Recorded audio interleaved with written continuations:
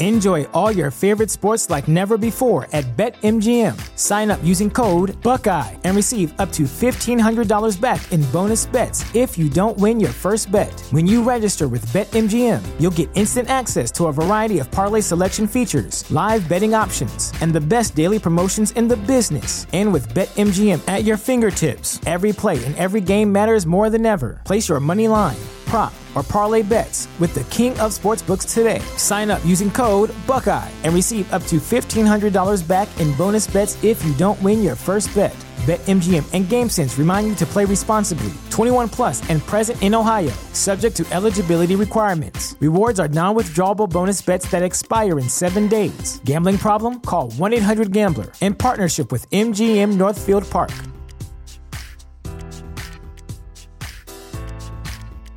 What's the easiest choice you can make? Window instead of middle seat? Picking a vendor who sends a great gift basket? Outsourcing business tasks you hate? What about selling with Shopify? Whether you're selling a little or a lot, Shopify helps you do your thing, however you cha-ching. Shopify is the global commerce platform that helps you sell at every stage of your business. From the launch your online shop stage to the first real-life store stage, all the way to the did we just hit a million orders stage. Shopify's there to help you grow. Whether you're selling scented soap or offering outdoor outfits, Shopify helps you sell. Wherever and whatever you're selling, Shopify's got you covered. Sign up for a $1 per month trial period at shopify.com/try. Go to shopify.com/try now to grow your business, no matter what stage you're in. Shopify.com/try. Do you bleed green? Are you an ultimate Eagles football fan? Well, you're in the right place. Ready? This is Birds 365, hosted by the new Mac and Mac, Jody McDonald and John McMullen. Here we go! Who collectively have covered and talked about more than 50 plus years of Eagles football. Kick off your day with Birds 365. You'll get debate. We love to argue. You'll get the real story from inside the locker room. And you'll hear from some of the great football minds from around the region. You're about to become an Eagles insider. Get in the game. Join Jody Mack and Johnny Mack and join the football community that flocks to Birds 365. Birds 365 starts right now. Welcome to the NFL. Let's go! Let's go! Go!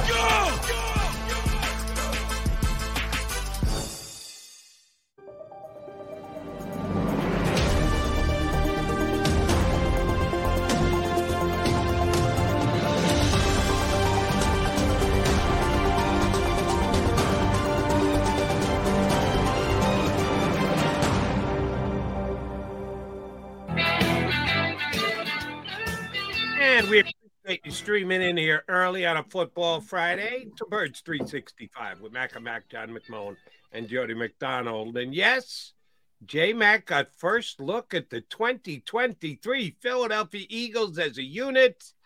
About 86 strong, couple guys missing, but a whole bunch of players out there for Johnny Mac to get a peek at yesterday. And at least as far as long as you were there, the under an hour was an easy win, huh, J-Mac?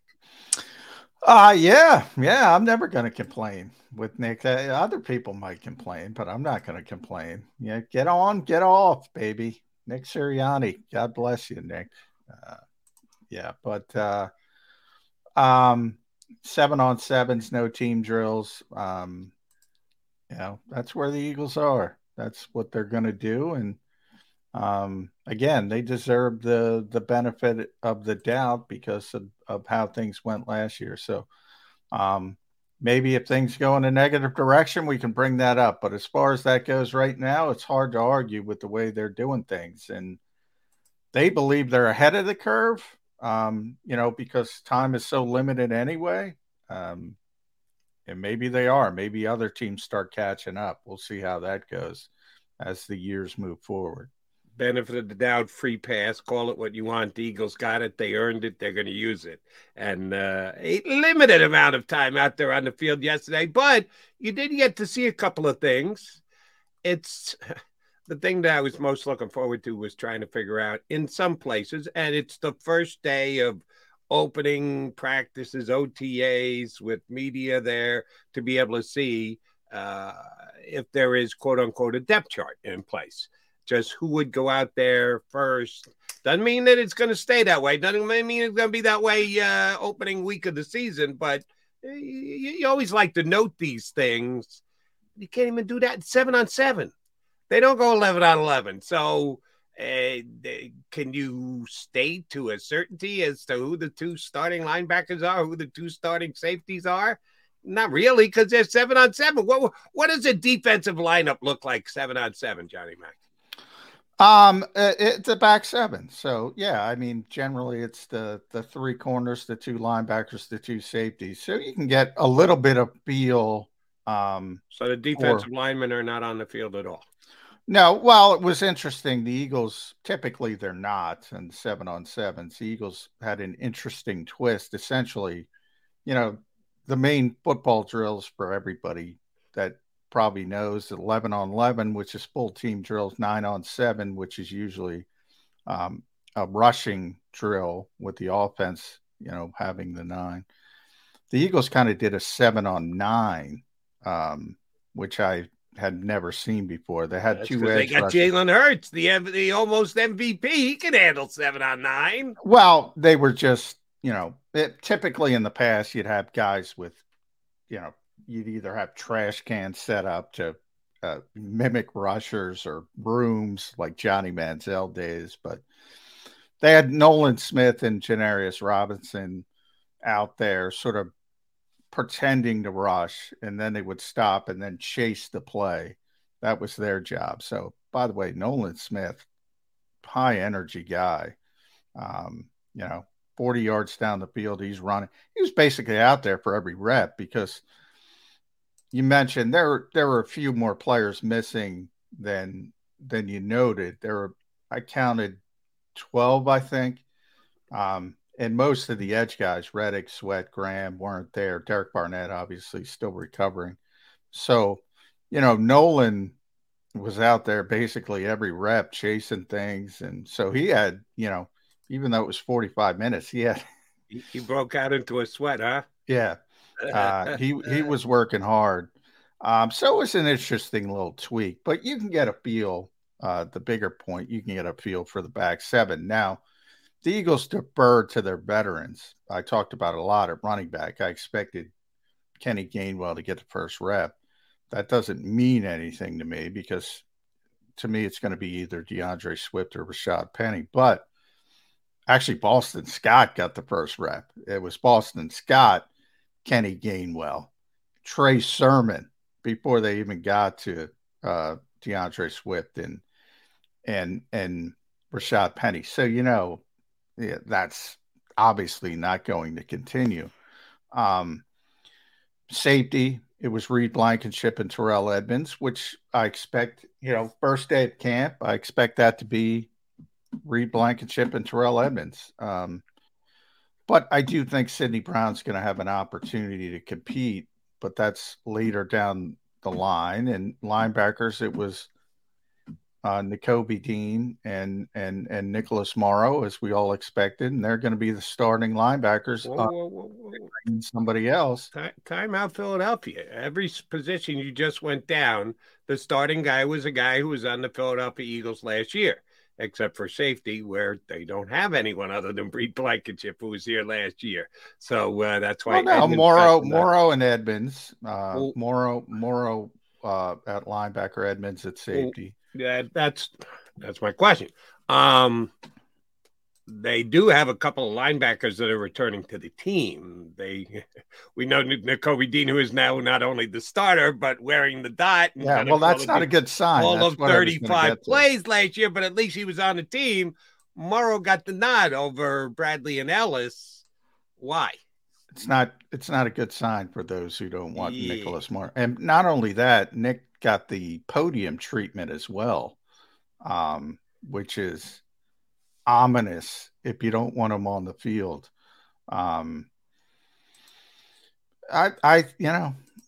It says more about the guys behind him than it does. Obviously, when we talk about Boston Scott and Kenny Gainwell, even though they played. Sean Bradley and Davion Taylor were the second team linebackers. They didn't play last year. In the regular defense, Sean obviously played on special teams.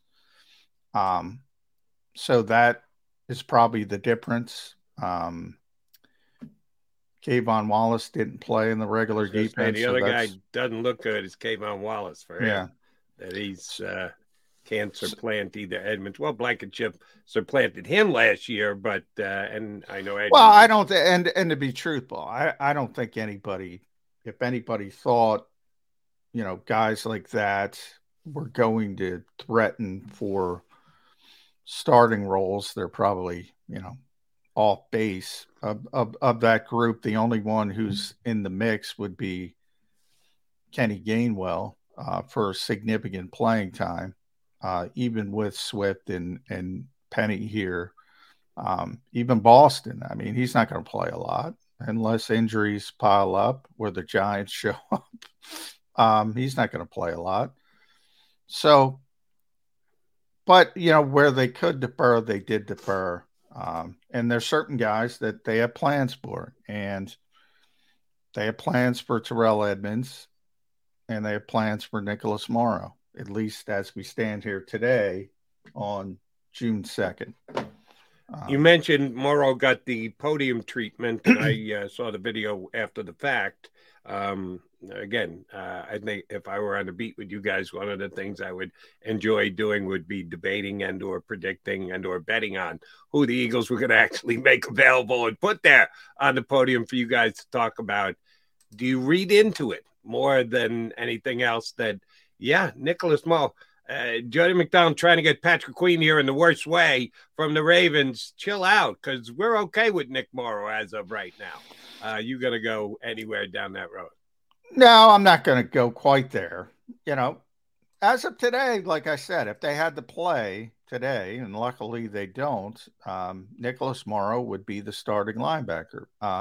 Does that preclude Howie Roseman from trying to get somebody down the road? No. He's, last year, Anthony Harris talked to us a lot, and they picked up C.J. Gardner-Johnson. So, but, Anthony Harris, I think a lot of people don't understand. Like, that's how razor thin it is, especially at when you're a starter or a projected starter and you're not a special teams player.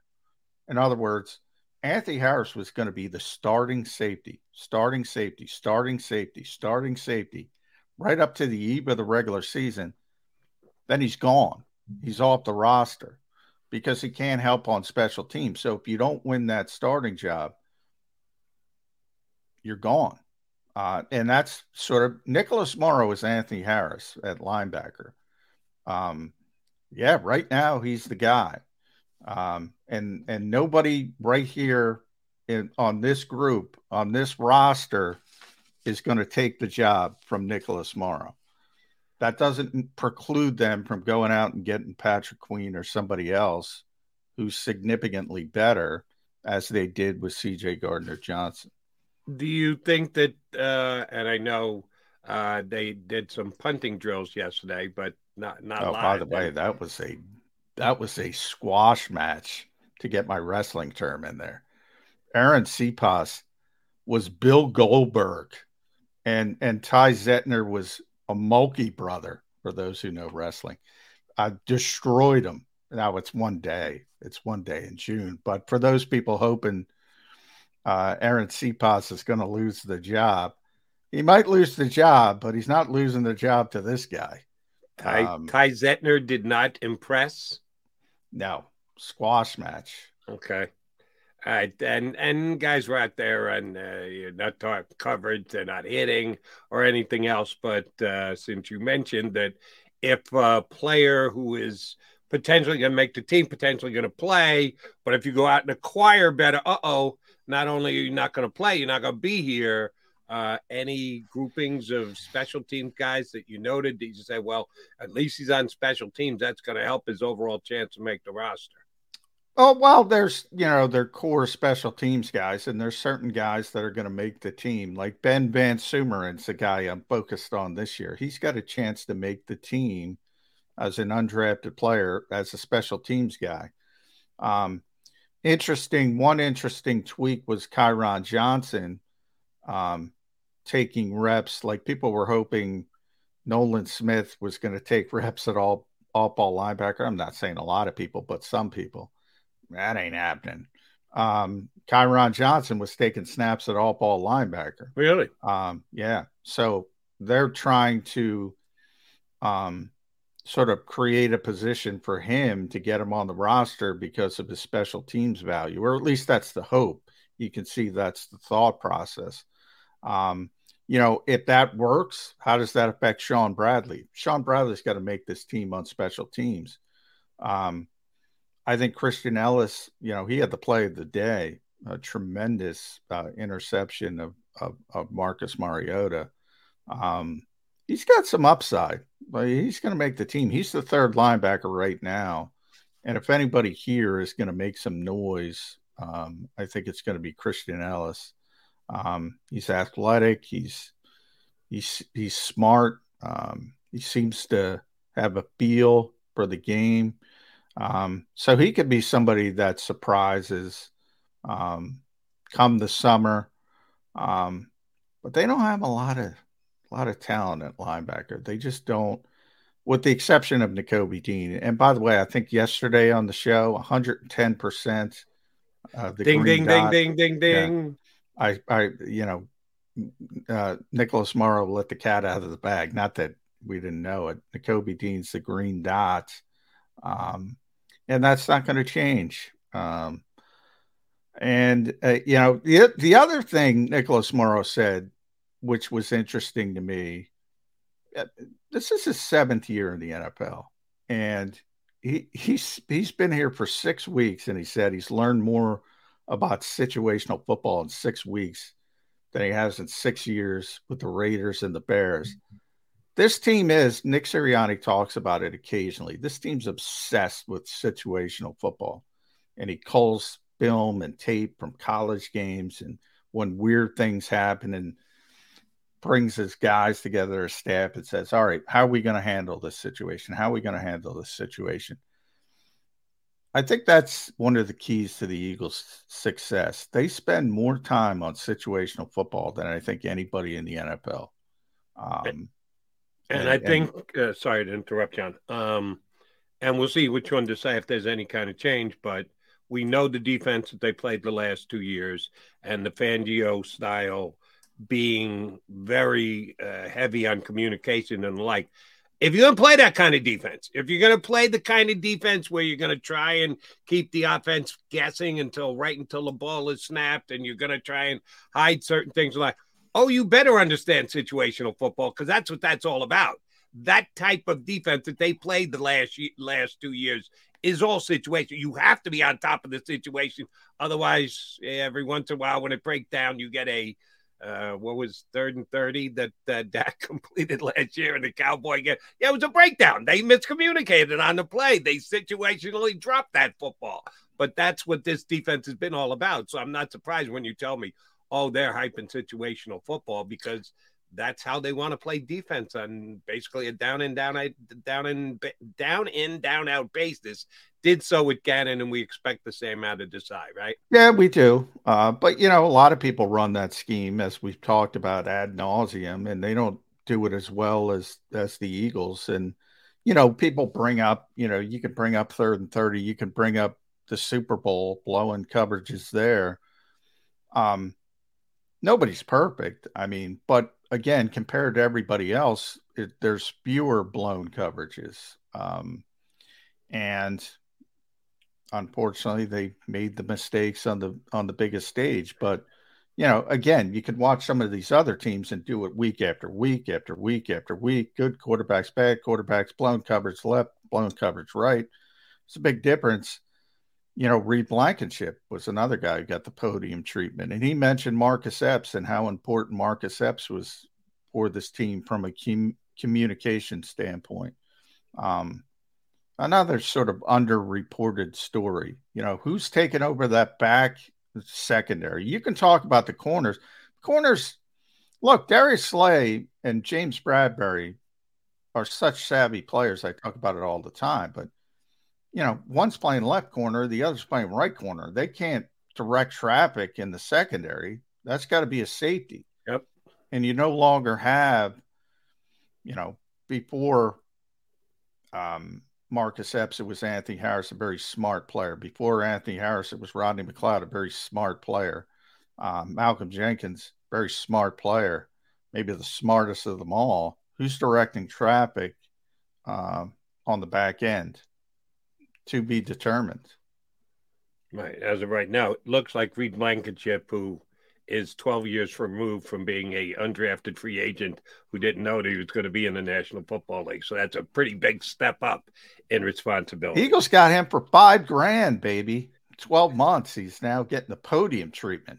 $5,000. Good for Reed Blankenship. All right, John McMullen, Jody McDonald, you Mac and Mac guys here on Birds 365. I see in our waiting room, it's the big guy, BLG, Brandon Lee Gowton from Bleeding Green Nation. He was there standing next to Johnny McMullen, hopefully close so he could block the sun. McMullen had the SPF 70 on and a big hat, but having Brandon block the sun for you would BLG doesn't have to get in front of anybody. He can just look over all of us. He never has to. Hopefully the sun's behind you, so that way he's doing the blocking for you. Brandon Lee Gowton from Bleeding Green Nation up next on Birds 365. Do you stream on a Roku, Fire Stick, Google TV, or Apple TV? Now you can watch 6ABC 24/7 with the 6ABC Philadelphia streaming app. And the big story on Action News? Search 6ABC Philadelphia and start streaming today. Go to get your game on. Go for the beers. Go for the cheers. Go for the hit and the hits. Go for the stakes and the stakes. Go to get your parlay on. Go to get your party on. Go for the scene. Go for the screens. Go for the gallery. Go for the win. Go to Ocean. Visit theoceanac.com to plan your visit. The greatest fans on earth. It's a bold statement, but would you expect anything less from Philadelphia? 58 years of heartache creates a toughness, a grit, a resolve not found in most. Sure, our prayers were answered, but now that we've had a taste, we're looking for more. Pondley Hockey, official partner of the Philadelphia Eagles.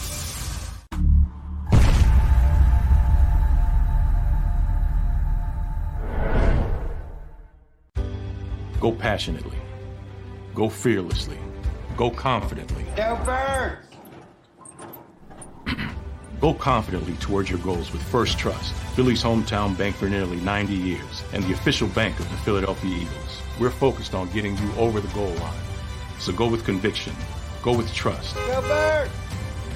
And go forward with us by your side. First Trust Bank, the official bank of Philadelphia dreams. Oh, and go Birds. All right, did you know I was the Mommy Slam Dunk champion? Really? Yes, really don't sound so surprised. Let's see it. Oh, you're ready. All right, here we go. Let's hear the crowd. So go to right, I go to left, fake them out. Mama, go up, mama! She did it. Again? You can't avoid gravity, but United Healthcare can help you avoid financial surprises by helping you compare costs and doctor quality ratings. United Healthcare. Uh-huh.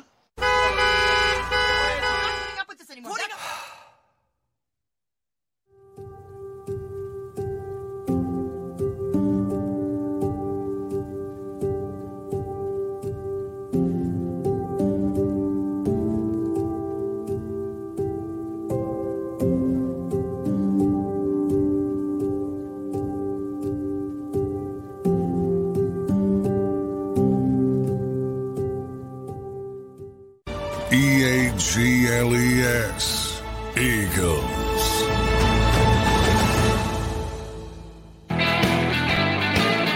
You got Jody McDonald, John McMullen, and Brandon Lee Gowton. Here with us on Bleeding Green Nation. Good to see BLG. Thank you very much for jumping in.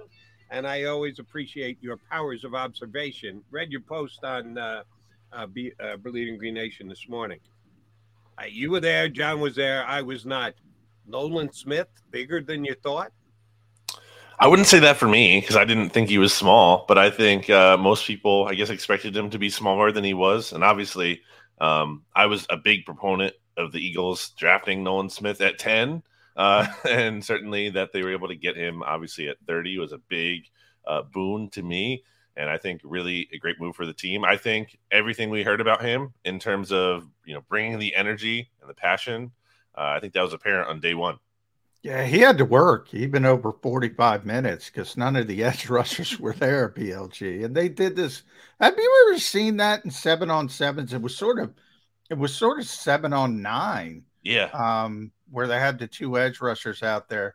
Janarius Robinson, by the way, too. I mean, that he looks like an edge rusher. I don't know if he can play, but if Hollywood was looking to cast an edge rusher, they might go after Janarius Robinson. He is so big and so impressive. But Nolan, man, basically they were out there to fake rush and then stop and then chase the play. So he's running like 30 yards downfield, 20 yards downfield. He was really working hard. I think the Eagles fans are going to love his energy. But I've never seen that before. 7-on-9. We always see 9-on-7. We saw 7-on-9. Yeah, that's a good point. It's a little different, and certainly too, obviously can do things like run into the tight end, kind of try to disrupt their routes and different things like that as well. So I guess I don't know if that's a Sean Desai thing. I don't know if it's I don't think it's Nolan Smith's decision, but almost in my mind, I feel like if it was up to him, he would be out there because I do think he wants to get those extra reps and find any kind of way onto the field that he can. But yeah, I really think that the Eagles got a good one in him. The two big guys from Georgia didn't get a chance to see yesterday because, as John pointed out, it's edge guys only on the 7-on-9 passing drills. But you got a chance to see both of the guys on the field, and I know you got a chance to talk to Jordan Davis afterwards. How much are these guys going to grow together on that defensive line? We'll see what the pairings are when they get them going, and we know the defensive tackle is a situational substitution position. Do you think they're going to throw those two big dogs together much during this first season? Yeah, I mean, I think they're going to rotate really all those defensive tackles. That's typically what they've done here. The leaders at that position are usually, I think, like you're talking about like 67, like 70-ish% of the snaps. You don't really have every down kind of players at those spots. And really, they need them to step up because you lose Javon Hargrave. That's a big deal. And to count on, just Jalen Carter as a rookie to replace all of that production, that's, a tall task. But you need your 2022 first-round pick that you traded up for, mind you, to really step up as well. And I think Jordan Davis did show some potential, especially more so earlier on last season prior to that injury in the Steelers game. And it was kind of interesting that prior to that point, before that injury, he hadn't really been on the field so much as a pass rusher on those downs as much as he was more used in those 5-man fronts exclusively, basically. And they finally started to change that right before he got hurt. But then he gets hurt, and then they signed Linval Joseph and Ndamukong Suh, so we didn't really get to see Jordan Davis in that role afterwards, at least as much as you would maybe have hoped to see him. So it's a big offseason for him, and he has to step up. There was a bit of deference from Nick Sirianni, specifically in the backfield, where Boston Scott and Kenny Gainwell sort of got the first reps ahead of DeAndre Swift and Rashad Penny. I certainly don't expect that to continue deep into training camp. However, other guys like Nicholas Morrow at linebacker, there was no deference. What does that tell you about the backup linebackers? Yeah, I mean, there's just less guys there, I guess, as opposed to, you have Kenny Gainwell and Boston Scott who have been here for the entirety, I guess, of the Nick Sirianni era. So, and then they're obviously just going to rotate at that position way more heavily at running back than they are, let's say, at linebacker. where last year they basically only played two guys the whole season in TJ Edwards and Kaiser White. And yeah, I don't think they have the guys really to get on the field outside of Nakobe Dean and Morrow. Although Christian Ellis had that pick. Yeah, man. I think that was a nice play. That was the really play of the day. He brought the juice, I felt like, last year. Limited playing time, but on special teams, garbage time when he's playing on defense. I feel like, maybe he pushes for some kind of defensive snaps, or at least as, another key special teams player this year. I'm really interested to see if he can do anything. Since you went to special teams, I will ask you to grade out the competition in punting yesterday between Aaron Siposs. John had a specific grade and way to describe it. I'm looking forward to yours. How would you compare the two punters yesterday, BLG? I think it's clear Aaron Siposs, has punted in the NFL before. I think it's a tall task, to use that term again, to have a UDFA come in here and just naturally expect that he can definitely beat out an established veteran, especially and outshine him from the jump. I just don't think that's realistic. We'll see if that tightens up, in the training camp practices and the actual games. But so far, unfortunately, I feel like for the Eagles, Siposs is in the lead. Yeah, I compared it to a pro wrestling squash match. It's only one day, but that's what it was yesterday. I was surprised. Like, Aaron's a big dude, man, and normally punters are like that. They got those big lower bodies and obviously powerful. I was surprised how skinny Ty Zettner was in the lower body compared to Aaron Siposs. But yeah, I mean that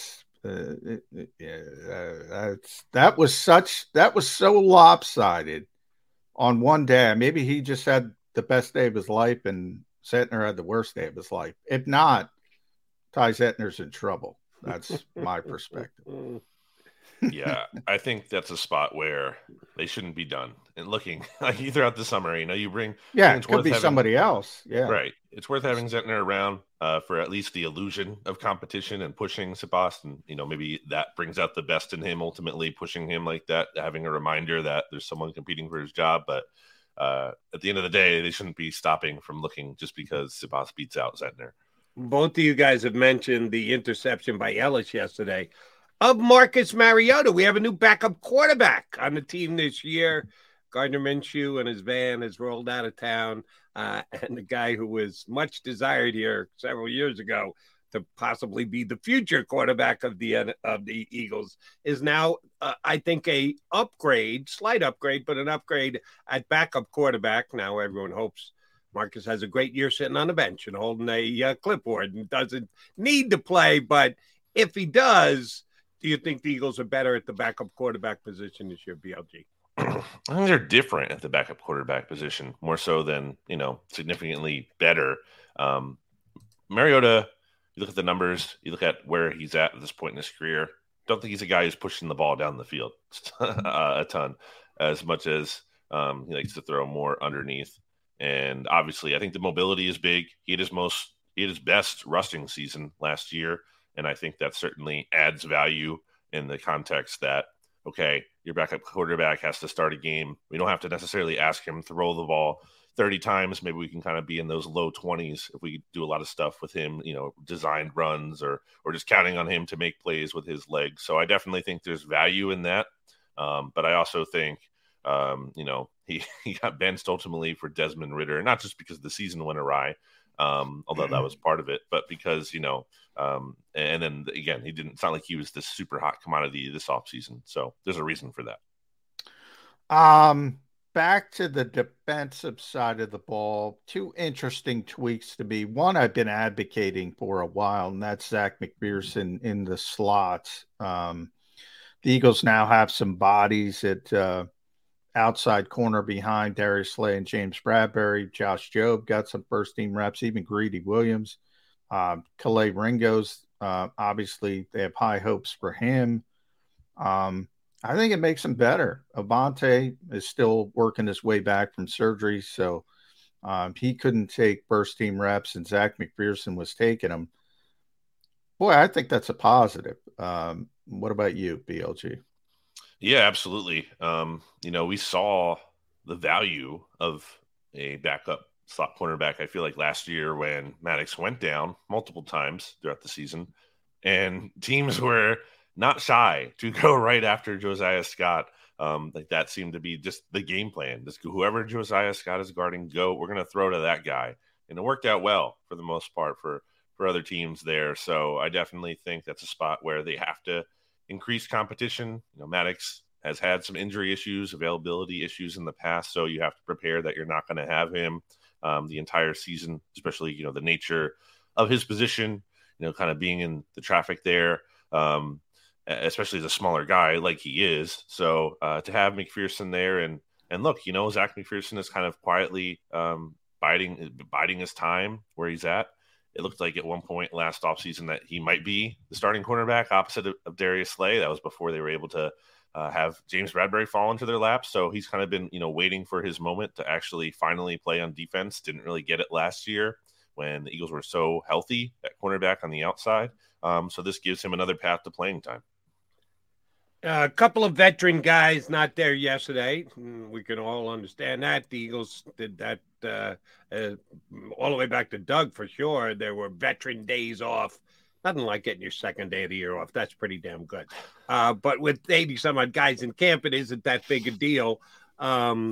We expect this to continue all throughout camp, right? The Eagles going the less is more route, and that's specifically for those who can get by without practice. The veterans are going to benefit from this, right, BLG?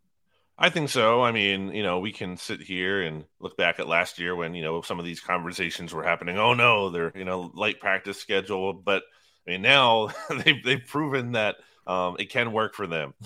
Certainly did last year. So, yeah, I definitely think – I mean, the way I look at it is like, what's one of the worst things that could possibly happen at this time of year? And it would be that you God forbid, have some kind of catastrophic injury in OTAs, as opposed to the other downside by being light, I guess, is like, okay, maybe they're a little bit rusty or whatever you want to say there. But, they're also 2-0 in week 1 under Nick Sirianni. So that really hasn't been the biggest issue so far. True. I mean, it's tough not to give them the benefit of the doubt at this point when it comes to stuff like that, BLG. Wide receiver, I think, is an interesting point for the fans, specifically that third spot. I get the feeling that they want to piecemeal it this year more than last year. Last year was sort of like, all right, we're going to throw it. It's Quez. If we're going to run it, it's Zach. And occasionally you throw the curveball with Zach Pascal, who could at least catch the football. This year, they got more of a natural slot player in Olamide Zaccheaus. That, to me, will enable Quez to play outside more, which is probably better for him. Also, Dan Arnold. That's a guy people are sleeping on. Yep. He is so much, again, one day, but he's better than as a receiver than Grant Calcaterra. Obviously, Jack Stoll. Now, Jack's going to be here because Jalen Hurts loves him. He's a great blocker. That's his role. But is Dan Arnold going to be on this team? Because I think he's got a real chance if they want to sort of piecemeal it and go with different looks. He might be the replacement for Zach Pascal in that, run receiving look. Yeah, I think that's a fair observation. I mean, he made a really good catch, I thought, in practice yesterday, contested leaping catch that drew praise from his teammates at his position. So certainly flashed early on. And I kind of think back to him when the Eagles played against him in 2020. I believe that was Jalen Hurts' second start there against the Cardinals. I remember he had some big plays against the Eagles defense. Now, obviously that wasn't the best team, but still he has flashed at times in the NFL. I think there could be something there. We'll see how health and everything shakes out the tight end position. But to get back to the wide receiver 3 battle, quote unquote, yeah, I don't think it's, as simple as, it's either going to be Quez or Olamide, as much as it's kind of just a question of what's the timeshare between those two guys and what's the snap count look like. And I think that has the chance to fluctuate with, how everyone's performing, what the game plan is, because those are two different players. I think Quez is more of a stretch the field guy, where, as you pointed out, Olamide is more traditional, classic slot receiver, kind of catch a pass over the middle of the field, make some guys miss, and make things happen that way. I guess it'll be kind of interesting to see the evolution of Jalen Hurts' game, in the sense that I don't think he's like the biggest check down quarterback. But there were times last year, and I think about the 49ers championship game specifically, where the situation kind of called for that more, and just taking what's there and kind of relying on your skilled players to make some plays after they make the catch. So I think that's a kind of a new element that they could potentially have in the offense this year with Olamide. All right, back to tight ends. Got its number one, stole number two for blocking purposes, whatever, 3. So the battle is on for TE3. Arnold made a big play yesterday. Certainly Calcaterra as a draft pick is a guy they're going to give chances to. How about that Tyree Jackson? Back out there on the field yesterday. Maybe the biggest tease in Philadelphia over the past 2 years. A guy who looks good, makes a play in preseason. You get excited. Oh, guess what? He's injured again. And he's done for the season. Out there again yesterday, did he grab your eye at all, Brandon Lee Gowton? Other than just being out there for the first time, since the 2021 season, really, because he didn't do much. He wasn't really, or no, he did play last year a little bit, but he wasn't much of a factor, and certainly not in the off season. It wasn't until the regular season that he finally got healthy and played on special teams and a very few offensive snaps. So, look, this is a make or break summer for him. This is probably his last chance here after missing a lot of last offseason. So it's his second true full offseason going from quarterback to tight end. So he's really going to have to show something. And number two, as you mentioned, he has to stay healthy, because he's had a lot of different injuries here. And I almost wonder, if he's too big. I don't know if that makes any sense, but watching him play on special teams, it almost, and I say that as someone who's taller than him, but I almost wonder if he's too big and prone to injury, or just I don't know, not compact enough. I don't know if that's a real thing, but I kind of wonder about that. Yeah, but he's the offensive Janarius Robinson. He's the guy, no matter how many times I see him, I go, whoa. It's like a player. Yeah. And same thing with Janarius. But yeah, I don't know. I don't see a path to a roster spot for Tyree anymore, especially now with Arnold here, because I just don't see the consistency from practice to practice. But he is impressive physically, no doubt about that. So he'll probably get a chance when he ultimately leaves here somewhere else. I mean, that's how impressive he is. But you mentioned Jalen Hurts. It's funny because I was just texting Ed, my buddy Ed Kratz, about, what are we going to do today? And, he's writing Jalen Hurts, and I'm like, Jalen bores me now. He's too good. I'm like, what can I do with that, Brad? It's amazing how this has gone about. People love to criticize me all the time because, I would say I don't see Jalen Hurts ever being a superstar in this league. I was wrong. Sure. He is unbelievable. And it's become somewhat boring. Am I overstating that?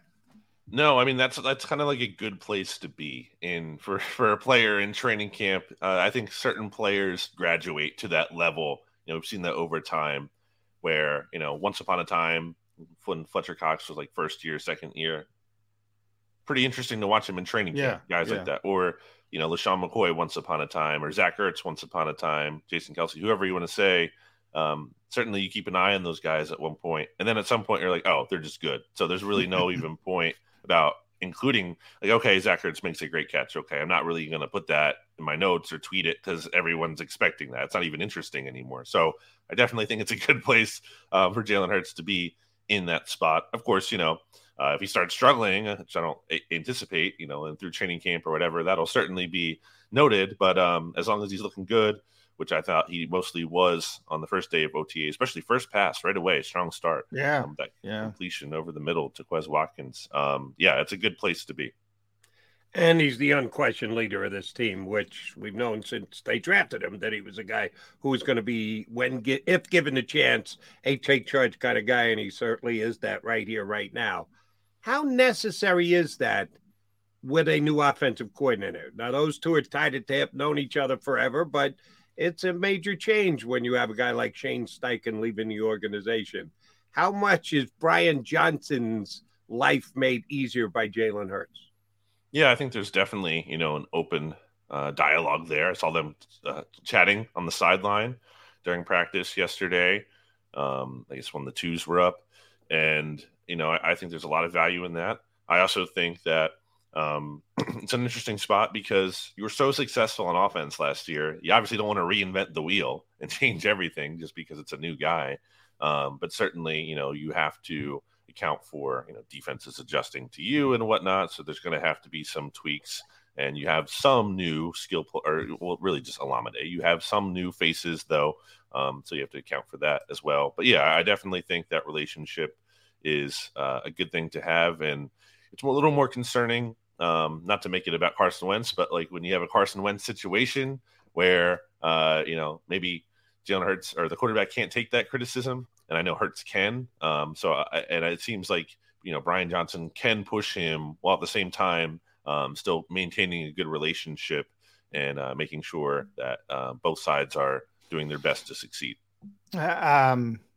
Want to pick your brain on the podium theory, BLG. How much stock do you put into when the Eagles bring up a Nicholas Morrow or a Reed Blankenship or a Terrell Edmonds and single those players out? How much stock do you put into, hey, the Eagles must think pretty highly of so-and-so?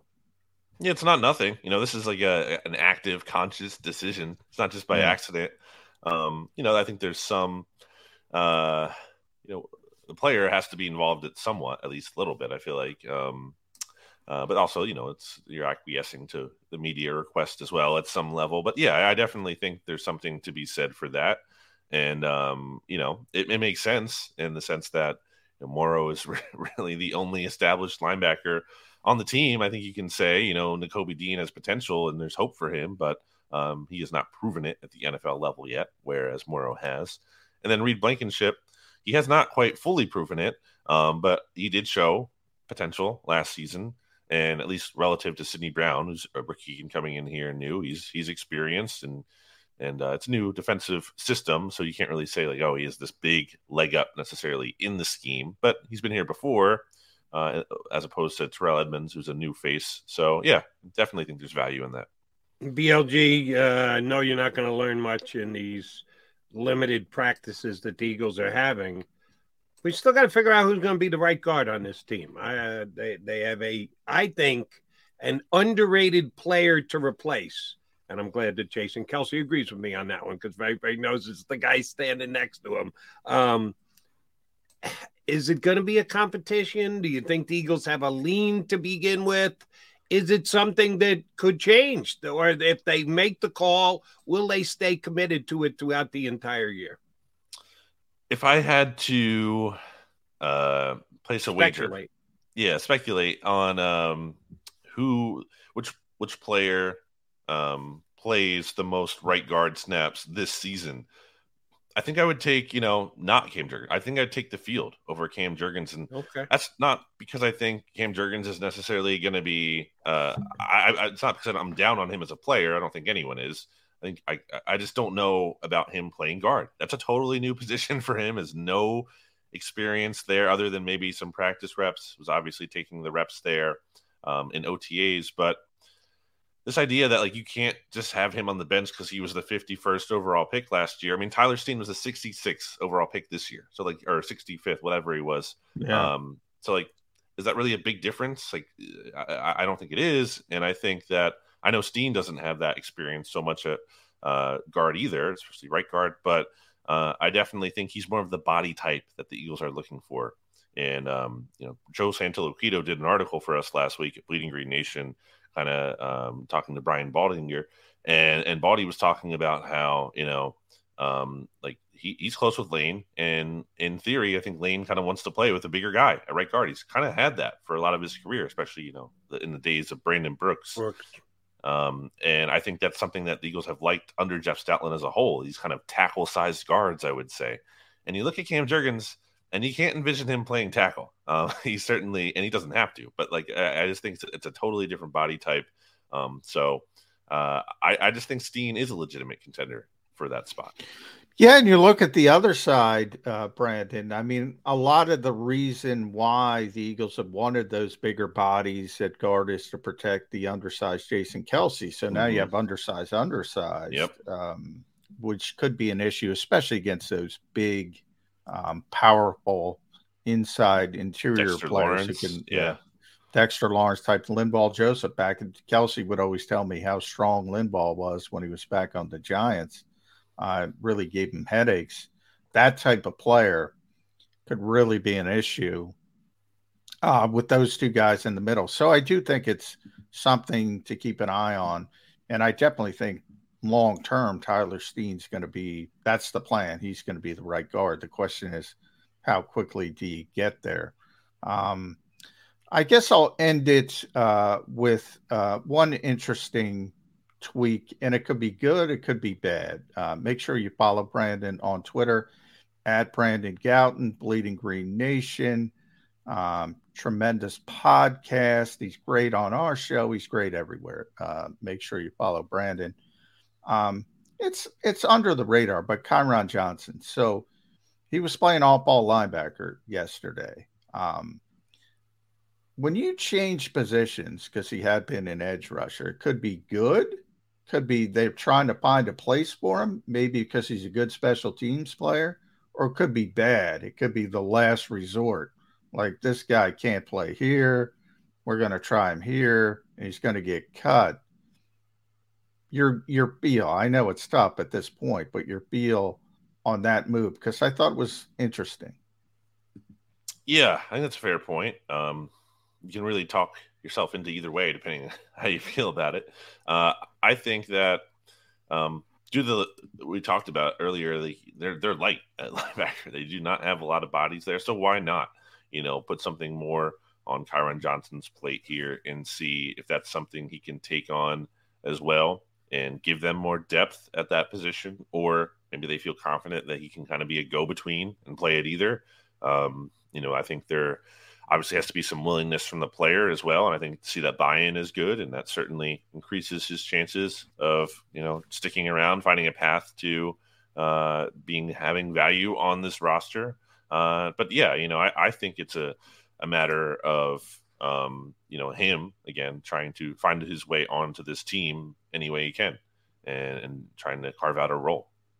BLG, last one from me, and as always, thank you for jumping in. Two new coordinators yesterday, and we'll get a look at how the teams play once the season gets underway. Specifically, play calling with Brian Johnson should be very interesting. But there's also how they handle practices. Some guys are hands-on and screamers and yellers, and other guys are stand back and specifically talk to their position. Could I get this guy up to speed? Let someone else handle it. Any differences between the two no coordinators yesterday and the first practice you got a chance to see, and Steichen and Gannon from last year? That's it. One difference that I noticed was that I don't think I really noticed Shane Steichen on the sideline before. I mentioned that earlier. Jalen Hurts was talking to Brian Johnson like that. I feel like Shane was always kind of back by Sirianni, like behind the quarterbacks there, kind of like, I guess, like 15, 20 yards or so behind the offensive or the line of scrimmage. So I don't know if that's any different at all. And Johnson wants kind of like a different view of his offense, if that's a better perspective for him, or if that's just happened to be where he was, or if he was trying to talk to some of the players on the sideline where they're lining up more so. That could be something. I don't know. We'll continue to monitor that with the final OTA practice and training camp. Desai, I honestly didn't even notice him a ton. I can't say on day one, at least. I think Jim Schwartz, I always remember where he was when he was coaching the team, especially in those 7-on-7s. He liked to, line up right, basically as the center almost, and, look back at his defense and see how they were lining up from that perspective. Gannon, I felt like kind of stood in different areas and, could be more of an energy guy at times, kind of hyping guys up. He obviously came from a background where he coached the secondary, so maybe that was kind of more of an inclination for him. But yeah, I think that those kind of things are going to be interesting to see. And I guess ultimately too, when the games start, are these guys calling the game from the booth? Are they going to be down on the field? We'll see on those things. Different guys handle it differently. That's why I needed your take. We love all your takes, BLG. Thank you very much. Please check out his website, Bleeding Green Nation. I do every single day. Thank you much for jumping in with us on this morning. Thanks, guys. Brennan Lee Gowton, Bleeding Green Nation, here with us on Birds 365. All right, Jody Mac coming back. Got a specific question about John. Looking forward. The Eagles are going to work out today and then next week, and then before you know it, since they're not going to have a mandatory mini camp, we'll be at camp. And then there's a couple of camp things I want to get into with John when we come back. And, oh, by the way, coming up about 25 minutes from now, Mike Quick would hop aboard with us today. I thought that'd be a good guy to get with the whole third wide receiver question and the DeAndre Hopkins question. Why not talk to one of the greatest receivers in the history of the Philadelphia Eagles and the, of course, color analyst on the Eagles Broadcast Radio Network. So Mike Quick coming up in about 20. Mac and Mac coming back in just a couple.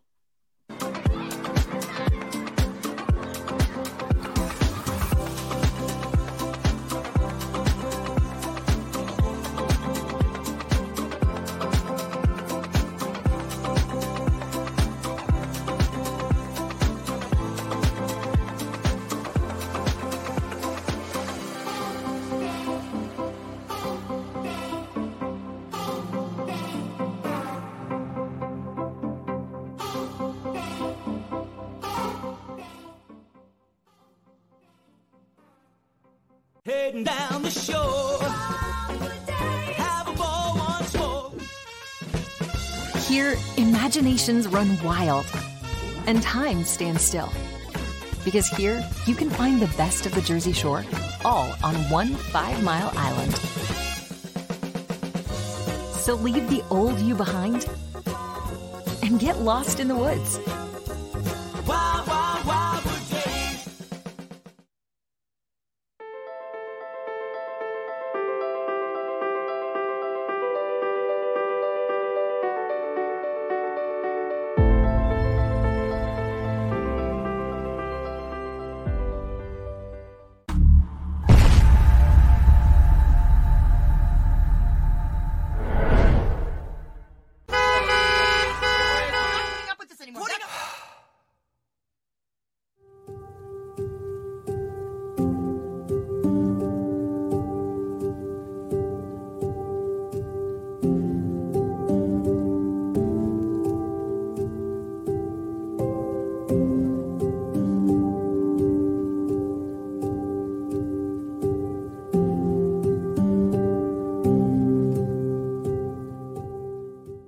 Score and save at Southeastern PA and Delaware with Colony Pools this football season, and let the experts close your pool with a custom Merlin safety cover in green for the birds. And if you join our Winter Watch team, we'll give you another 20% off, and Colony Pools will handle it all.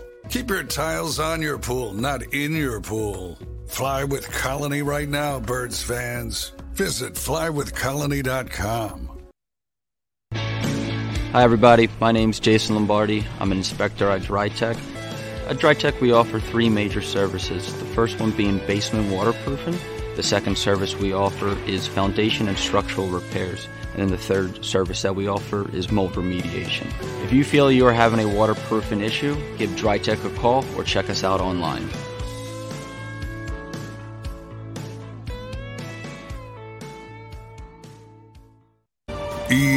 EAGLES, Eagles.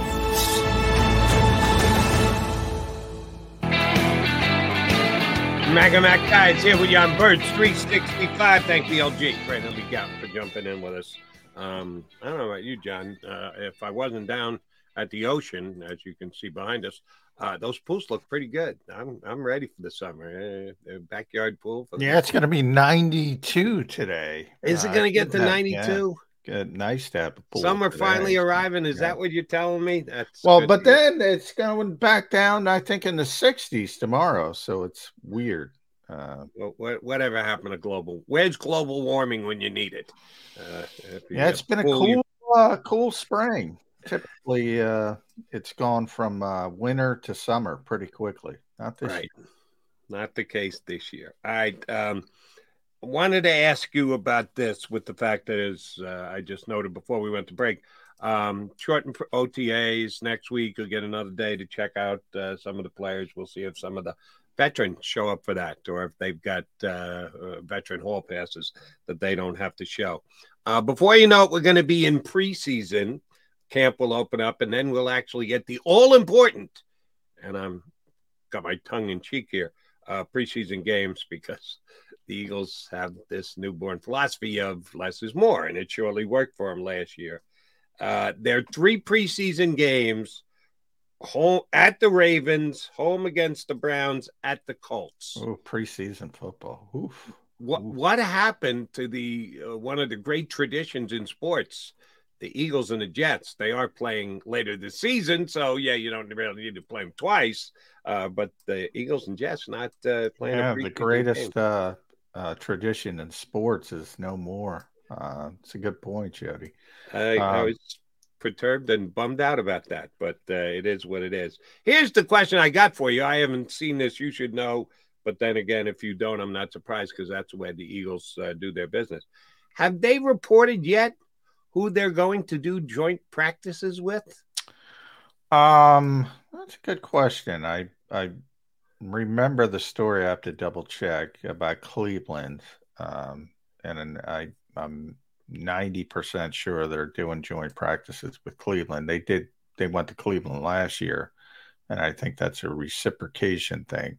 I don't know if it's been officially announced. I have to double check that in the break.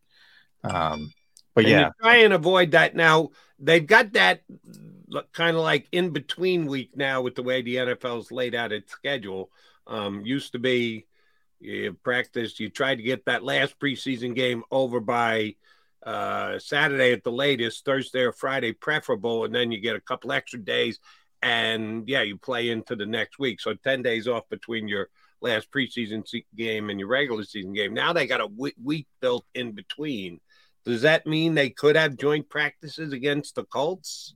Shane Steichen against his former boss as they each get ready for their upcoming season by testing each other in joint practices? By the way, it has, the Browns are going to be in for joint practices. So I know Kevin Stefanski said it. I don't recall the Eagles talking about it, but I don't recall if we even asked Nick about it at this point. Let's see, August 16th and 17th in the game is August. Actually, no, that's 17th is the game again. Game's August 17th. So anyway, it should be before that. But yeah, I mean, typically they did last year. They went to Cleveland, they went to Miami, and typically Nick puts a lot of emphasis on joint practices. That's why I'm asking. The year before was Jets and Patriots. Jets and Patriots. It was one. Enjoy all your favorite sports like never before at BetMGM. Sign up using code Buckeye and receive up to $1,500 back in bonus bets if you don't win your first bet. When you register with BetMGM, you'll get instant access to a variety of parlay selection features, live betting options, and the best daily promotions in the business. And with BetMGM at your fingertips, every play and every game matters more than ever. Place your money line, prop, or parlay bets with the king of sportsbooks today. Sign up using code Buckeye and receive up to $1,500 back in bonus bets if you don't win your first bet. BetMGM and GameSense remind you to play responsibly. 21 plus and present in Ohio, subject to eligibility requirements. Rewards are non-withdrawable bonus bets that expire in 7 days. Gambling problem? Call 1-800-GAMBLER. In partnership with MGM Northfield Park.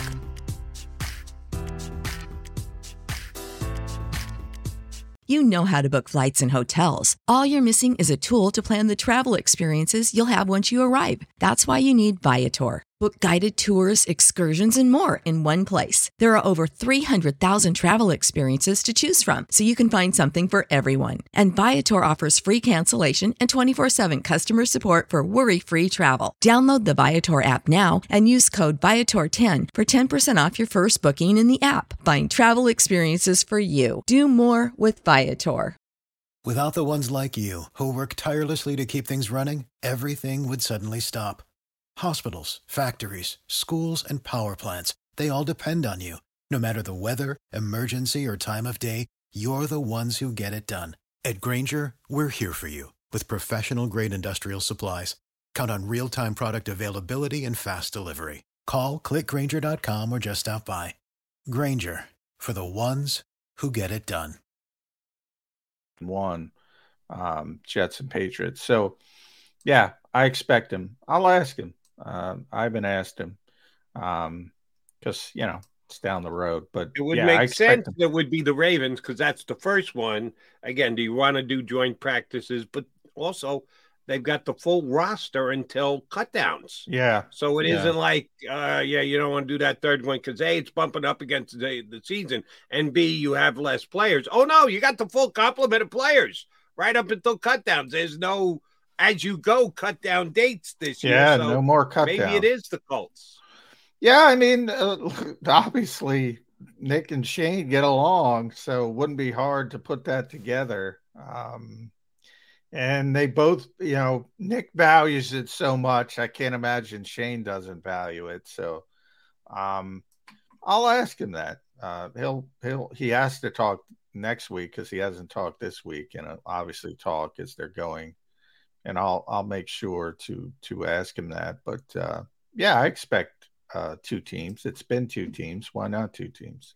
All right. Those are important than the preseason games. They take that more seriously than the preseason games, and they have since Nick has gotten here. That's why I brought it up, and I just it came to me because I said, the season's actually underway. Eagles are practicing. I'm seeing video of the Eagles. How do we get to opening day? We got to go to preseason means joint practices. So that's why I meant to ask you about it today. Here's another guy I want to ask you about because we haven't mentioned him yet. I didn't see anybody in recapping yesterday's practice say anything about him. Devin Allen. Was he even there yesterday? No, he wasn't. He was one of the guys who wasn't there. Okay. Now, he might be doing his track stuff. I don't know the track schedule, which is interesting to me. I mean, I thought he was going to give up track when he sort of made his – I remember him saying at the time, if he's going to do it, he's got to do it now. Right. Because of his age. But he continues to run track and he's very successful as well. So he was not there. And I don't know if he's got one foot in both. I don't know if it's going to work. Talk about make or break guys. You mentioned Tyree Jackson. This is kind of fish or cut bait that they've been waiting for him to stay healthy to be able to play no matter how good he looks. You got to be able to get out there on the field. I agree with that sentiment. It's got to be the same with Devin Allen, right? Either he's going to be good enough to return kickoffs, which, by the way, now has less emphasis because of the rule change in the National Football League. How many kickoffs are you really going to try and take back? So his chance to make the team has already been compromised. And if he's still running track, that's not a way to get your foot in the door with the Philadelphia Eagles, is it, Johnny Mac? No, I mean, they like him. So I don't know if it's about that, but you're right about kick returns. I mean, those are meaningless now. They can't make it. To me, it's going to be more about having a secure guy back there in case somebody wants to mortar kick it or in case somebody's going to try to pin you inside the 25 and then you just raise your hand and catch the football. It's going to be, and they have Britton Covey to do that. I mean, Britton is secure as you can be. Yeah, I mean, to me, he's going to have to make the team as a receiver because he's not a punt returner. And obviously, he's got tremendous speed. But yeah, it's tough. I don't see a path other than the practice squad again. And I think they like him enough to keep him around, but I don't think we're at the point where it's going to be anything meaningful as far as playing time. And because I remember some people got overly excited when they signed Devin. They got the fastest guy in the world. Doesn't mean he's a football player. And if I were a betting man, I would bet against him being part of the mix for the Eagles this year. All right. Here's a question that I'm going to try and meld two worlds with. And if you tell me, Jody, you can't do it, it's apples and oranges, why do you even go there? As you were watching practice yesterday, I was watching the Phillies lose again to the Mets in an afternoon tilt at Citi Field. And the Phillies have now lost 4 games in a row. And the Phillies are 6 games below 500. And their season is getting old fast. Not good. I'm not writing them off. I'm not burying them. But right now, it's getting late early is the old saying. Exactly right. I'm concerned. Let's put it that way. And some people have suggested, well, this might be a little bit of a World Series hangover. That because they made that late run, it takes so much more and you're into it. And Phillies actually came up short in the World Series after this unbelievable run through the National League. Isn't it? The players are the only ones who know. And I think it's a viable media narrative, but I don't know if it's actually true or not. But some people are going to put some stock into it. And when they look as bad as they do right now, I got to at least consider it. We have another team in town that went right to the doorstep and couldn't pass the threshold and came up just short, and that's your Philadelphia Eagles. And in football, of course, it's called a Super Bowl hangover, not a World Series hangover. We haven't talked much about that this year, and you can't get any closer to winning the game than the Eagles did. So there's frustration. There's the longer season. There's the tough to get back and rededicate and everything else. Is that any concern for this team? A Super Bowl hangover? The history says teams that lose the Super Bowl have a difficult time getting back there again. Not impossible, but very difficult. How much of that is actually a factor in this season, J-Mac? I do think there's a human nature aspect to go, sort of breathe and say, oh, I got to do this again and get to the cusp of the mountain. I don't know how you measure that. I think when teams fail coming off you mentioned the World Series or the Super Bowl, I think people automatically, Super Bowl hangover. But I don't know how you quantify that. Like, to me, the bigger concern with the Eagles is, and I said this, if you ran it back, if they were able to keep everybody and there was no salary cap issues and you kept your assistant coaches, I know fans wanted to keep one, not the other. But my point is, if you keep everything the same, I don't know if you can repeat it, Jody. I mean, so many career seasons, so many across the board, both sides of the football. Are they going to play at that level again for a second kick? I mean, career season, that's a term because it's a career season. Now, some guys keep getting better. Right. That's been Jalen Hurts. Can Jalen Hurts get even better? Yeah. Can he take a step back? Yeah. I mean, we talk about the defensive side of the ball. Javon Hargrave, best season in his career. Josh Sweat, best season in his career. People say Brandon because of the sacks. He's played better. Bradbury, best season of his career, first All-Pro season. TJ Edwards, Kaiser White, Marcus Epps, CJ. Everybody had the best seasons of their careers, almost everybody. Offensively, Jason Kelsey, right? But he's 35. How do you keep at that level? Lane Johnson, best right tackle in the world, torn adductor muscle. Again, injuries, age, 32, 33 season. How do you keep that going? Landon Dickerson seems ascending. Devontae Smith ascending. Jordan Mailata ascending. Those you can argue. A.J. Brown sort of on the cusp. But again, Miles Sanders career year. AJ career year, Devontae career year to this point. All of that. How often you've been covering sports forever, Jody? How often do you see that many guys on one team hit an apex at the same time? Yeah, sometimes you have a couple guys take a step back. Everybody's hitting the apex at the same time. That's rare. That is very, very rare. That's my bigger concern than hangovers. It is. And there are some that, as good as they were last year, I think they can be better. But there are some that, if you're being realistic about it and projecting what they're going to do this year, it'll probably coming back a little bit. Of those guys who are still here, and Javon Hargrave certainly had a career year. Nobody would argue that. If you did, you're not paying close enough attention. Yeah, I hope he has a little bit of a comeback this year because it's going to be with the 49ers, not with the Eagles. But of those that stayed, those that are still here, those that are going to be key contributors to the Eagles this year, who do you fear the biggest drop-off from? I think I keep hearing from people saying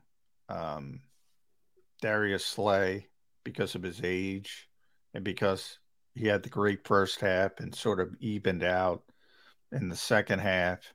Although I would argue he was so good in the first half, you just can't keep it up at that level. I think he's the most common thing people point to. I would go more Brandon Graham. And he's a lesser player, at least at this point of his career, situationally.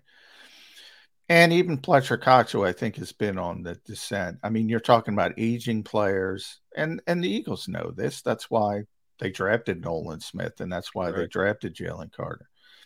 They know they need to replenish. But again, those guys, and I think you know by now, I have tremendous hopes for Jalen Carter. But I do acknowledge it's not going to be from day one. There's going to be some hiccups along the way with rookie players. There always is. So are those things going to meet and mesh perfectly? Probably not. So that's my bigger concern as a whole. But I think Slay's going to be fine. He was great yesterday, by the way. I think Bradbury's going to be fine in this scheme. Even though he's post 30, maybe even get a little better. Maybe Avonte Maddox stays healthier. And if he's on the field for 17 games, as opposed to 9 or whatever it was, right there, that's a big upgrade. So, and Nakobe Dean, what is Nakobe going to be? This team's really high on him. I know you're really high on him. If he lives up to the Jody Mack billing, well, all of a sudden you're even better at a position you were really good at. But the positive, there's two ways to go, right? There's always a path in the road. One's really good, one's not so good. Sometimes it goes in a negative direction. Let me run this one by you. And again, Mike Quick going to join us coming up hopefully in less than 5 minutes now. I agree with you. I think the two most worrisome spots, and I'm not talking drastic drop off, oh my God, get them off the field, but just not as good as last year or certainly their entire career. But the most important comparison is last year. If it's Fletcher and it's Brandon Graham, and they both already had phenomenal careers for the Philadelphia Eagles, but we see a pretty good drop off this year. Which are they better situated to replace? If Fletcher doesn't deserve his reps and he's getting beat and he just doesn't look like Fletcher, if Brandon Graham isn't getting to the quarterback, got double-digit sacks first time in his career at his advanced age. And we're sitting here week 4, and he has no sacks and a handful of pressures. Which are they better suited to replace the amount of snaps that those two players usually get? Probably they're equipped to replace both, but probably Fletch because of Jalen Carter. I mean, I think Jalen Carter is going to be top 5 defensive player in the league, like player. When not immediately, but when he hits his stride, when he hits his prime, I think he's going to be a difference maker. I think he's going to be a game wrecker. I think Nolan Smith has a chance to be a really good player, but I don't know if he's going to be that type of player. So just from that standpoint, but they're well equipped for both. I mean, that's you don't want to see it happen, but in theory, Brandon plays less, so I could see people going in the other direction. I mean, Reddick plays more, Sweat plays more, and all of a sudden, if you have Nolan Smith to plug in there, I don't think you're going to have an issue there either. But just because of what I think of Jalen Carter as a player, I think he's going to be on a different level. So that's why I go probably in a different direction than most people would go. And give Howie Roseman credit, and it's nothing new because the Eagles have for years been trenches first, everything else secondary. They've done a nice job at getting star players from the University of Georgia to potentially step in and take over roles from Eagles veterans who have been outstanding and are champions on this team and in this town. But, the years are starting to add up for them. All right. Coming up next is a guy who through the years has been great here in Philadelphia, first on the field for the Eagles and then in the booth for the Eagles. The man who gets to hang with Merrill Reese on a week-in, week-out basis during the year. All-time great Philadelphia Eagle wide receiver Mike Quick joins us next here on Birds 365. Do you stream on a Roku, Fire Stick, Google TV, or Apple TV? Now you can watch 6ABC 24/7 with the 6ABC Philadelphia streaming app. For the big story on Action News, search 6ABC Philadelphia and start streaming today. Go to get your game on. Go for the beers. Go for the cheers. Go for the hit and the hits. Go for the stakes and the stakes. Go to get your parlay on. Go to get your party on. Go for the scene. Go for the screens. Go for the gallery. Go for the win. Go to Ocean. Visit theoceanac.com to plan your visit. The greatest fans on earth. It's a bold statement, but would you expect anything less from Philadelphia? 58 years of heartache creates a toughness, a grit, a resolve not found in most. Sure, our prayers were answered, but now that we've had a taste, we're looking for more. Pondley Hockey, official partner of the Philadelphia Eagles.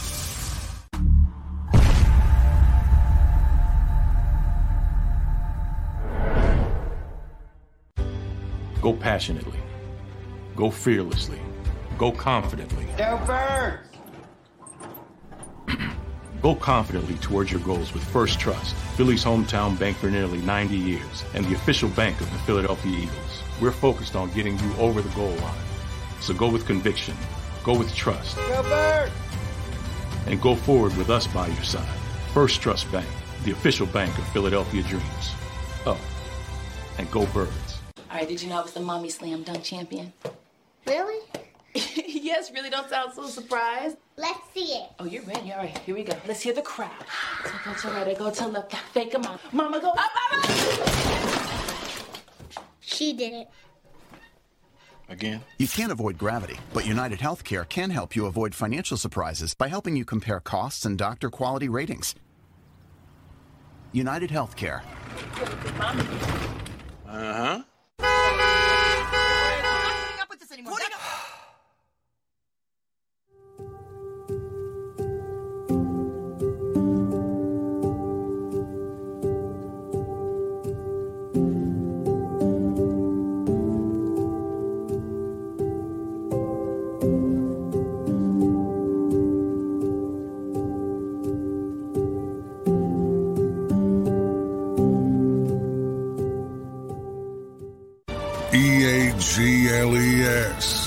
Eagles.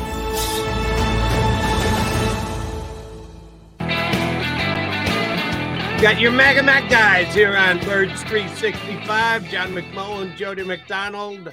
And as he takes a sip to refresh himself to be ready to talk football with us, is all-time great Eagles wide receiver and Eagles color analyst, Mike Quick. Mike, during your offseason, you took some time to go abroad. How was your trip across the pond? It was outstanding, guys. John and Jody, first of all, it's a pleasure to be on with you guys. Our pleasure, Mike. Good to see you, Mike. You're two of my favorites. And that trip was really a bucket list kind of experience for me because being a guy who's just a golf fanatic, I got a chance to finally go to the old course at St. Andrews and experience that, and it was a lot of fun. Wow. How difficult was it? That's what I want to know. But everything's difficult for me on the course, Mike. So. Yeah, well, it was difficult. But it was kind of what I expected. The conditions there are usually different from here with the winds and the weather. But we lucked out. It wasn't real bad weather, and so we had a real nice time. Nice. OTAs, while you're enjoying yourself, the Eagles were back on the field, at least for a little bit. We know Nick and how he runs things, but, he deserves the benefit of the doubt, by the way, Mike. But I guess we'll start at receiver for obvious reasons. Eagles fans are really interested in the third receiver spot. I kind of look at it differently, and I want to pick your brain about it. They brought in Olamide Zaccheaus, who's 5'8", looks like a natural slot receiver. Quez can run by anybody, but to me, he looks like more of an outside receiver.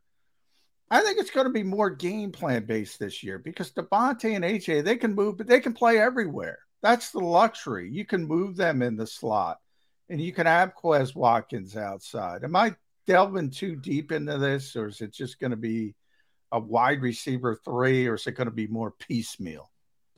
John, I just believe that any of these guys at the position can play outside if you want them to. They can play inside if you want them to. I'm not one who will box a guy into an outside or an inside guy. I believe that if you're a real pro at the position, you can play outside or inside. Now, there are some limitations when you get to a guy's size. If he doesn't have the ability to win at the line of scrimmage, he may not be a guy that you want on the outside. You may want to put a guy like that in the slot. But I think when you can play the position, you can play outside, you can play inside. I remember when Justin Jefferson was coming out, and many people said that he was a slot receiver, and I'm screaming, no.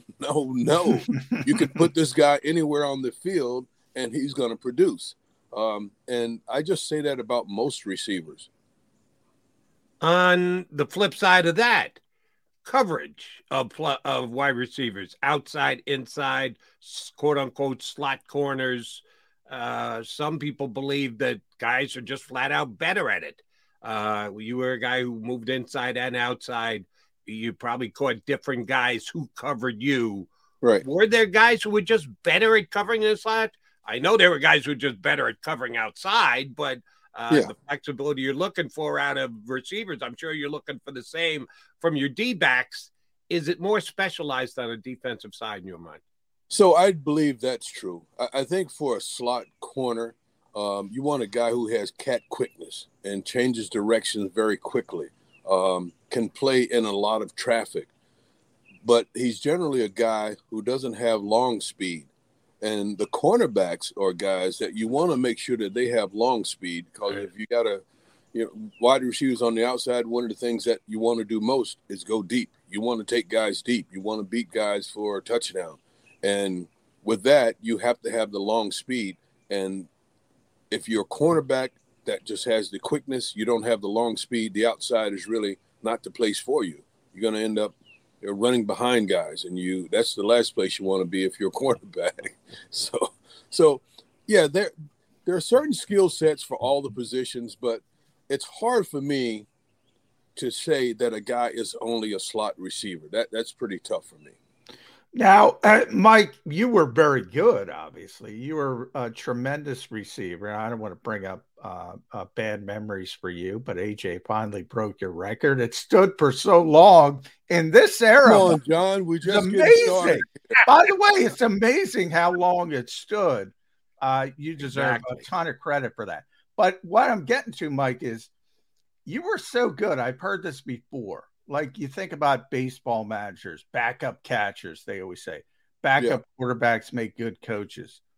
And you say you don't like to limit guys to slot receivers.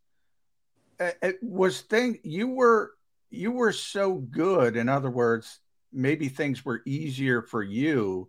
Maybe things are easier for AJ, Devontae, who are tremendous receivers, than more role player type receivers. Do you have to guard against that? Because you need role players when you're building a roster. Sure, you absolutely need role players, but I think roles can change. I don't think you have to be like stuck into that role, that box that many times people want to put you in as a role player. And I think we've seen that over the years. When Ted Marchibroda came to Philadelphia, in my second or third year, I played in the slot a lot. I was not a slot receiver. I was an outside receiver, but I played in the slot a lot. And I probably learned more football playing in the slot. I became better at understanding the coverages and the movements of the guys inside, the linebackers and the safety, the way they interchanged. And it just made me a better football player. I was primarily an outside guy, but I spent a lot of time in the slot, and I became that motion guy as well. When they tried to get me away from defenders, when they were trying to double team me all the time, they would put me in a position where I'm motioning and moving, similar to what I believe that they're going to do a lot more going forward with Devontae Smith. I think that's going to be important. Interesting. All right, I want to stay in the role player area. Zach Pascal played a role for the Philadelphia Eagles last year. It wasn't a major role, but it was a role, and it was one that the coach truly appreciated. That's why they went out and got him, brought him in here, and used him the way that they did, and he was very effective at it. He was a very good blocking wide receiver, and the couple of times that they'd fake and actually let him go out and get open in the pass, he'd catch the ball, and I think they will miss Zach Pascal. Who's going to fill that role? If they don't have a guy who's the blocker that Zach Pascal was, will they just do away with that role? How will they handle Zach Pascal not being here, Mike Quick? Yeah, I think it's as the offense starts to evolve, I think some of the things that he was doing, you won't see that. Or you'll see a tight end, maybe a Jack Stoll or Grant Calcaterra, one of those guys doing it. One of the things that Zach was good at doing down in the goal line area, when they needed a guy to block, like motion in and block on a linebacker or seal the inside, that sort of stuff, you can get a tight end, one of your backup tight ends, to do that sort of work, because I don't think that there is a wide receiver on the roster. You could use A.J. Brown to do that because he's just a physical guy, but you don't really – you want A.J. in other roles. Yeah. If it came down to it, he could certainly do that, but you want him as the featured guy that you're getting the ball to, along with Devontae Smith. By the way, I think AJ got bigger, Mike. I just saw him yesterday. I don't know how, but I think he got bigger. He looks good. But John, I'm going over today to watch, and I haven't.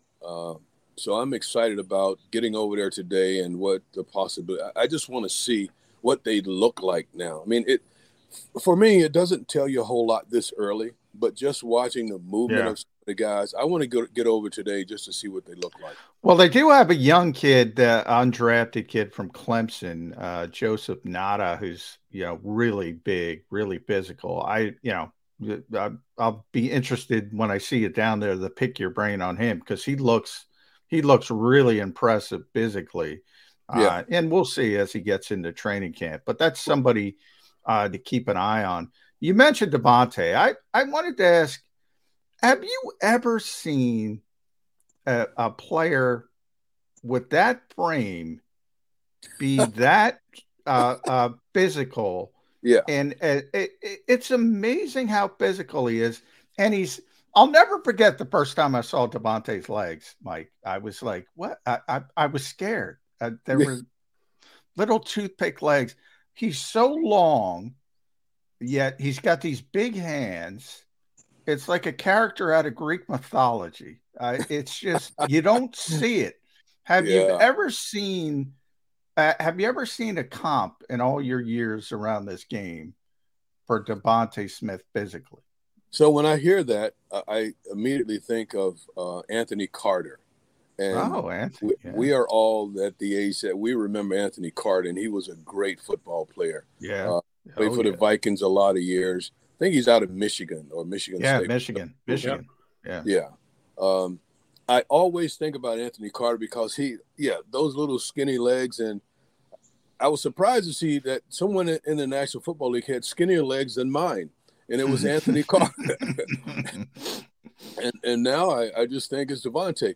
But I think what really separates him is that he has a set of skills that's just above nearly everybody. When you watch his movement, when you watch him getting off the line of scrimmage, when you watch him in and out of his routes, when you watch the way he can contort and get to the football, he has some stuff that a lot of people just don't have. He is physically gifted in ways that a lot of people just are not, and he has a heart. And this is the other comp when I think about the way he plays the game at such a small stature. Allen Iverson, the way he would go in against anybody, that's the way I see Devontae Smith. I love the kid. Not afraid to compete at the highest of high levels. All right. Here's where I'm glad to hear you going over to practice today. You're the Eagles color analyst. Practice. Call it what you want. Yeah, that's right. For Allen Iverson. That's very good for you. You're going to be there, going to watch, but you're the color analyst for the Philadelphia Eagles. So when you get in that booth with Merrill during the year, you have to be able to comment on everything. How difficult is it for you as a wide receiver to take in the whole practice, to not just zero in on the guys who are running routes and comp, because Mike Quick understands every single nuance and move and everything. You got to pay attention to the trenches, too. That's the Eagles' mantra. Trenches first, everything else thereafter. How much do you have to catch yourself and go, all right, now I got to watch the big guys. Now I got to watch inside. Now I got to watch, rather than just the guys outside making brilliant catches. Joe, it's funny how I've evolved over the years. I'll watch the wide receivers, D-backs, because I like that competition, especially if they're in any type of one-on-one sessions. But I really enjoy watching the bigs. Nice. And I love watching Stoutland and the way he coaches, the offensive line coach, the way he coaches the big guys. So I spend a lot of time over there because I just enjoy it. I enjoy learning more about what they're doing and the little nuances in what they do. Like the hand-to-hand combat that when you see a defensive guy, especially the pass rushers, trying to work their magic, work their toolbox against the offensive tackles who are trying to keep them away from the quarterback, that sort of stuff is just fascinating to me. And just a little detailed work, the one step or the hand movement that they have to use, that detailed work. Oh, did Mike freeze up on us? Mike froze up on us. Hopefully we can get him back. Talking about the detailed handwork. Yeah, I agree. Those one-on-one drills between the offensive and defensive linemen, passers, those are the most exciting drills of training camp, I think. Yeah, they are. Now Stout hates them because, it's geared towards the defense winning. But when you can kind of hold up as an offensive lineman, you're knowing well. I'm with you there, Mike. But we talk, you bring up Stout and those types of drills. A lot of change on this coaching staff, and you've seen it in the past. We've all seen it in the past when, the Super Bowl 52 win, and all of a sudden you lose Frank Reich and John DeFilippo, and it becomes more difficult. Now right. The Eagles go back to the Super Bowl. They lose both coordinators. They lose linebackers coach Nick Rallis, defensive back coach Denard Wilson. Are you concerned about that at all? because it's, it's sometimes it's tough to replace those guys. Oh, frozen again. Yeah. Mike, did you get that? And the weird thing about there he is. Did you catch that question that John asked you, Mike, about the turnover in the coaching staff? How much does that worry you? Looks like you can't hear us, Sander. We've lost. Mike can't hear us. Hopefully, we can get him back. But yeah, I mean, the coaching staff is one, I think, when we've talked about it, Jody, and the fact that I do think a lot of people are saying, well, they'll be fine. The offense is the same. Brian Johnson was here defensively, same philosophy. They didn't like the defensive coordinator anyway. It'll be fine, but I don't know. Is it going to be fine? Especially on the defensive side of the ball, because not only did you lose Jonathan Gannon, you also lost Nick Rallis, who, say what you want, but this team interviewed him to be a defensive coordinator. This team really thought he was going to be a defensive coordinator some point down the road. Denard Wilson was highly regarded by the players. Remember how many players advocated for Denard Wilson to get the DC job? Yep. Starting with Darius Slay. Anyway, I don't know if you heard that, Mike, or you could hear us at the time, but I was talking about the change in the coaching staff, the shift. Yeah. And that was one of the positives coming into last season. It's rare that you had that continuity. Essentially, the whole staff was back. Now you're replacing a bunch of guys. Any concern with that?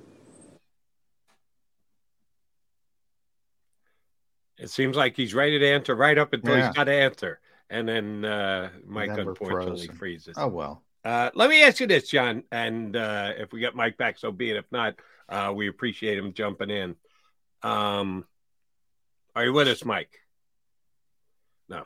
Let him go, Xander. Tell him we appreciate it.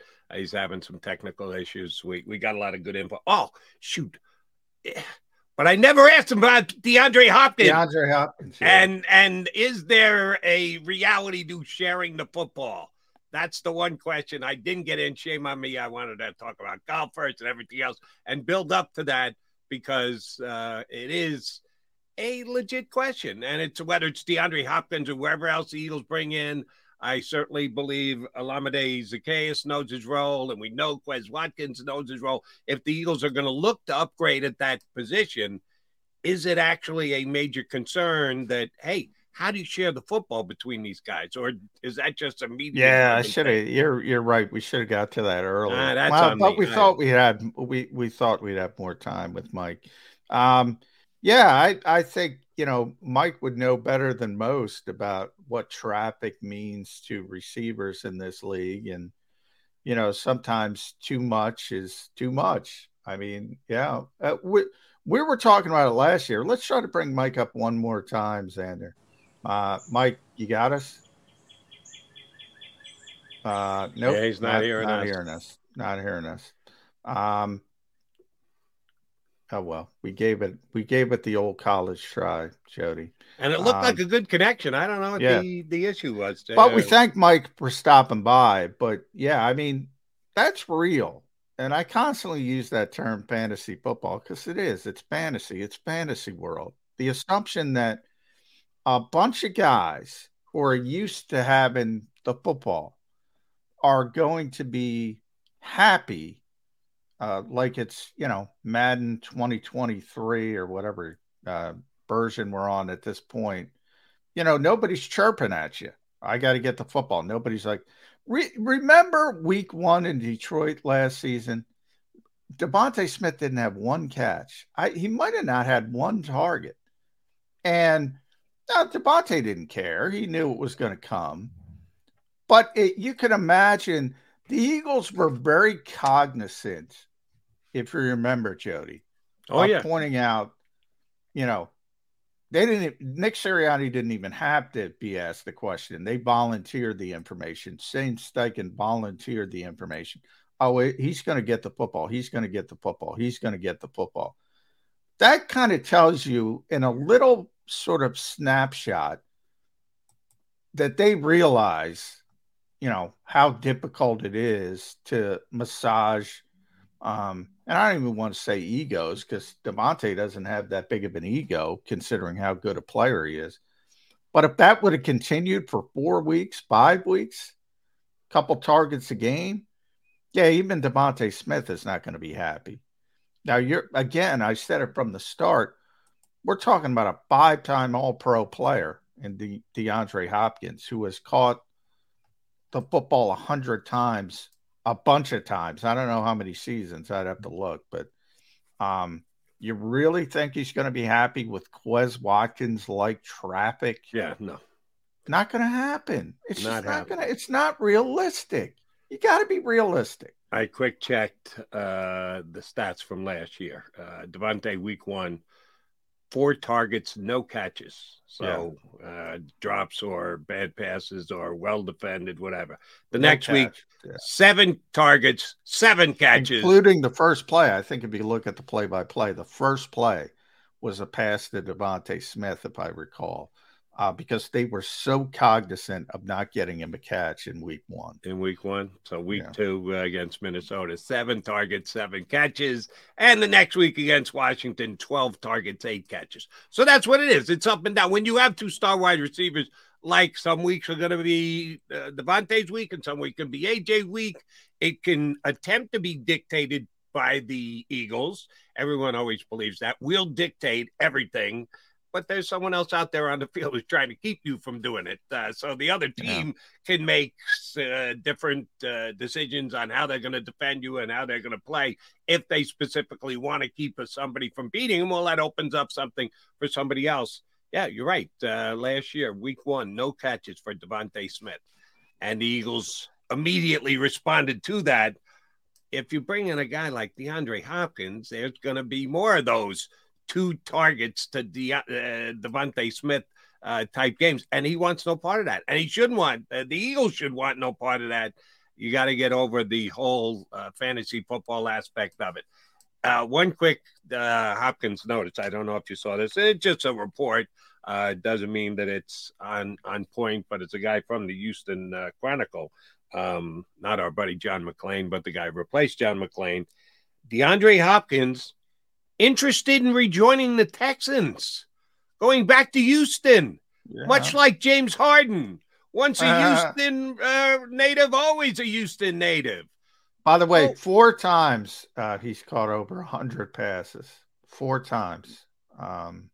This is a guy used to getting the football a lot. At some point, you do have to come to grips with you might not be the player you once were. And maybe he can do that down the road, but he's only 30. And when he did play, and he's had some injury issues over the past couple seasons, he was still catching it a lot. He played 9 games last year, Jody. He caught 64 balls. Right. That's 9 is now basically half a season in the NFL because they're up to 17. Yeah. So that's his career high is 115. If you 9 expand it out to 17, he's well over 100 again. I mean, you got to be realistic with these things. And by the way, remember, he was playing for the Texans. So, they're usually behind, so they're going to pass the ball a lot. But they're also a team that had, who else at the wide receiver position last year? Brandon Cooks. All right, not bad. Chris Moore, is he a guy that's going to throw the fear of anybody into his? I don't think so. And by the way, they're catching passes from Davis Mills. It's not like he's getting the ball from Jalen Hurts or Kirk Cousins or guys who are high volume passers. It was Davis Mills, and he was putting up those numbers as if he would go by 100. Well, he was on Arizona with Kyler Murray. Oh, what am I thinking about? I'm thinking about going back to the Texans. Kyler Murray. And how many games did Murray play? Probably right about. I'd have to look it up. But, same number as him. Yeah, probably right about the same. And obviously those two were putting up big numbers. Maybe, it wasn't successful as far as winning games, but they were putting up big numbers. He played 11. So Kyler played 11. DeAndre played 9. So they obviously played together for those 9 games, and he caught 64 balls. I mean, that's a lot. That's a lot. But he was also tasked to catch balls from Colt McCoy and Trace McSorley and David Blau. Those aren't exactly household quarterback names that you're going to be bolstering your numbers with, catching the ball from those guys on the weeks that Murray didn't play. Here's the reason why I brought it up and the point I was trying to make. They're going to be bad this year. The Texans are going to be bad. You know how big a CJ Stroud fan I am. I said I would take him over Young. They went 1-2. Young went first. Stroud went second. And we'll see the comp. And it's a fair comp going forward because. Oh, yeah. It's going to be Jameis Winston and Marcus Mariota or Jared Goff and Carson Wentz. Hopefully better, but they're always compared. Right. When you go 1-2, that's just what happens. I think Young is actually going into a better spot. I think Carolina's got a little bit better roster than the Texans do. But I like the Texans' new coach, even though he's not an offensive coach. And Johnny Mack says that's a recipe for disaster, a young quarterback with a defensive coach. We'll see about it. I think Stroud can overcome it. And getting DeAndre Hopkins would certainly help. But the reason why I brought this up is, DeAndre Hopkins has to go to a team that's going to win. Oh, he's string chasing. He's got to go. That's why the Eagles have a chance, because we are one of the top contenders to be a Super Bowl team. Oh, yeah, you are. But then you factor in everything else, as John and I have gone through painstakingly. The sharing of the football with as many weapons as the Eagles have, just not going to work. And the other thing is, ding, ding, ding, ding, ding. He's going to go with the team that pays him the most money. Mark my words. And I'll never be able to prove this, nor will John, nor will you on the other side if you want to argue with me. We're not going to know what offers were actually out there from other teams. But I'm guaranteeing you that DeAndre Hopkins is going to sign with a team that's going to pay him an average of over 10 million. He's supposed to make $14 million. I think that's where his negotiation starts. If he doesn't get the interest that he thinks he's going to get, he might have to come down some. He's not coming down to a team-friendly $5 million one-year deal for the Philadelphia Eagles just a ring chase. Not happening. He's going to get paid this year. Somebody's going to pay him, and the Texans are the type of team who can afford to pay him because they got a quarterback on a rookie deal, so they could go a little bit more into a DeAndre Hopkins. That's my point. I've said that from before he was released. I was saying he's going somewhere where he's going to get paid. For Hopkins at his stage of his career, he's not 35, he's 30. So, yeah, I think he's going where he's getting the cash, Johnny Mack. I'm with you. I mean, that's why I brought up his age. Maybe it changes a little bit. And I think it was Mike Gill who brought up Julio Jones. And, that happened with Julio. But, it didn't happen with Julio at 30. It happened later in the process. Yeah, I had to look up who the Texans offensive coordinator is. Bobby Slowick.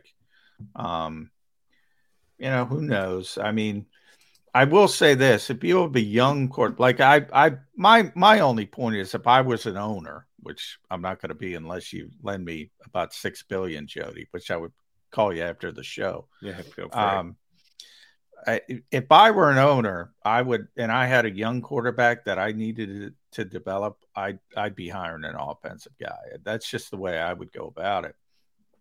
Now, if you're a CEO coach and you get the hell out of the way and hire a good offensive mind, you can go about it in a different way. I just think it's proven time and time again, a lot of these head coaches have too big of an ego to get out of the way. And I don't know enough about Bobby Slowick to say, D'Amico brought him along from San Francisco, so at least he learned under Kyle Shanahan. So maybe he's knows what the heck he's doing. Who knows? Has D'Amico said if he's going to call defensive plays or not? I don't know that. I don't know. Yeah, I don't neither know. do I. But I agree with you with the CEO aspect of it. If you can put together as good a staff. Eagles are a very good example, with very good coordinators, and you can delegate that responsibility. You can be an overseer of the entire team. I think it makes you a better coach, and it makes the team a better team. But yeah, got to have somebody who's willing to do that. And the Eagles were lucky enough with Nick Sirianni. How many games in would Steichen take over the play calling in game number It one? was the Chargers games. It was right before they took off. It was the game before they took off. Week 7 or 8, 6 or 7, somewhere thereabouts. He realized that I've got enough faith in Shane Steichen, and damn, it's worked very well. It surely worked well last year as the Eagles CEO coach went to a Super Bowl. All right, McMullen and McDonald coming back. Clock says we're almost out of time, but not until we put a bow on the show.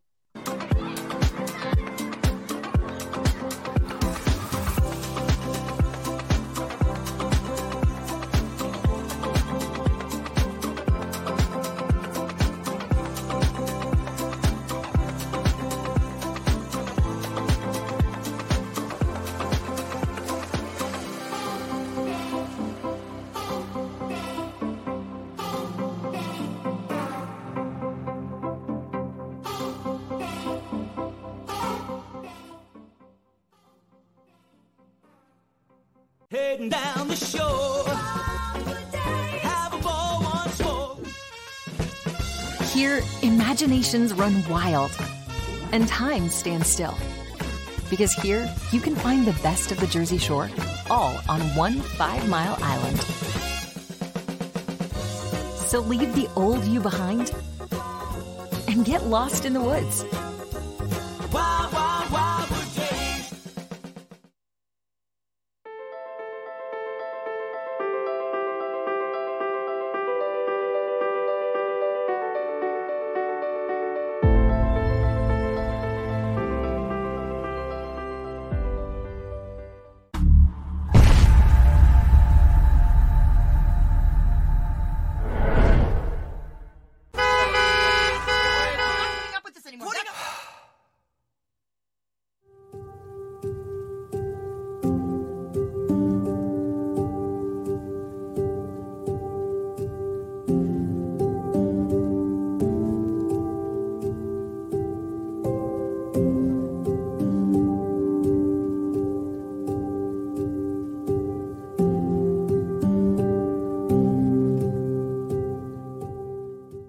Score and save at Southeastern PA and Delaware with Colony Pools this football season, and let the experts close your pool with a custom Merlin safety cover in green for the birds. And if you join our Winter Watch team, we'll give you another 20% off, and Colony Pools will handle it all.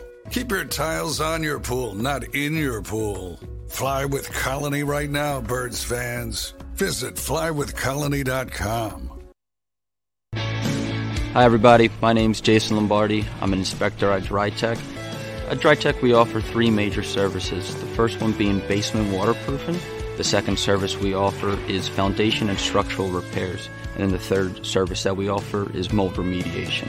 If you feel you are having a waterproofing issue, give DryTech a call or check us out online.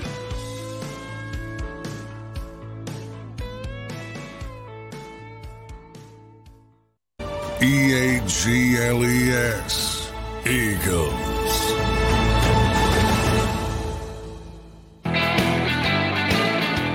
We got Mac and Mac coming back to wrap up a week in which we got football back on the field in Philadelphia. That's never a bad thing. Actually, OTAs and getting some practice time in, even though, as John noted at the top of today's show, yeah, probably right about that hour mark. The media got about 45 minutes worth of viewing. They got a couple of minutes in ahead of time that the assembled media could see through the fence, but they're not putting in hours. They're going to do it their way, and their way worked for them last year, so you can't argue with them, but that's going to be the case. So another practice again today, and then a couple of times next week, and everybody gets another couple of weeks off before everybody shows up at camp. But one of the things that buoyed me yesterday was, John, a couple of the young guys that had a chance to get out there and work hard and show energy, like a Smith, really in a very limited format, did just that. Were able to show that they came to play football here this year and are, even if they're young and new to the organization, are going to be ready to jump right in and hit the ground running with both feet. Yeah, I mean, a lot of expectations, exciting time for this team. They're clearly one of the best teams in the NFC. So, I think there's going to be some room to grow for this team. And I think there's a little bit of a luxury in the fact that, hey, even if there are some issues, we talked about Super Bowl hangover, we talked about guys regressing to the mean a little bit. They have some room.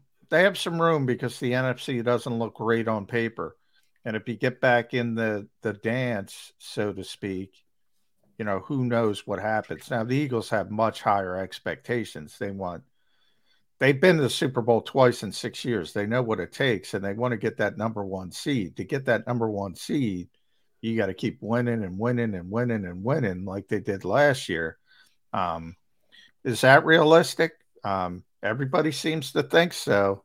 And it's going to be fun to watch. I will say that because there are some maybe under the radar things that I think people are glossing over. Coaching staff tried to mention with Mike Quick.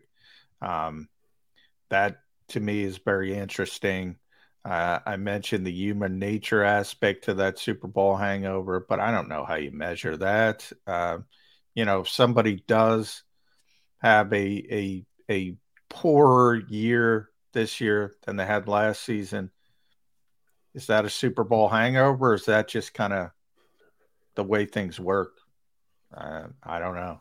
Well, as we pointed out at the top of the show, and we'll go full circle here, we did get to see the guys who got out there with the first teams, quote unquote first teams. Boston Scott first for the we don't think Boston Scott's going to lead the team in carries this year, but he was the first one there today because he's got the longest tenure on the team. And I think that is a little bit telling.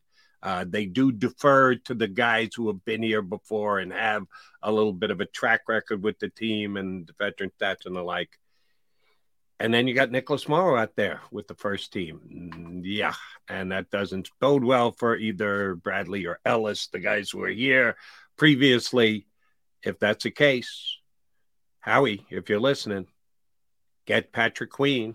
It is June 1st. The Ravens can save a couple extra bucks now that that's going to be your James Bradbury. You had James Bradbury pegged early in the process. You're trying to go back to back, Jody McDonald. Correct. Patrick Queen is the best fit for the position of greatest need on the Philadelphia Eagles right now. Now, if they're not going to trade him, they're going to trade him. It makes too much sense for them. That's the biggest difference, though. The Giants had to release Bradbury. Well, they didn't have to, but they did. They chose to. They chose to. Whereas, Baltimore has to trade Patrick Queen. I'm not sure they want to. From their perspective, why not ride it out? Teams are doing that more now. I mention all the time Josh Jacobs, McGarry in Atlanta, Bradbury in Minnesota. Declined. It used to be when you declined somebody's option, that was it.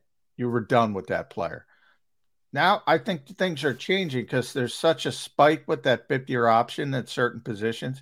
Guys are saying, you know what? We're not going to pick up your option, but we still like you and we still want to re-sign you. That's what happened a couple times this offseason. I'm not saying that's going to happen with Queen in Baltimore because they paid Roquan Smith so much money.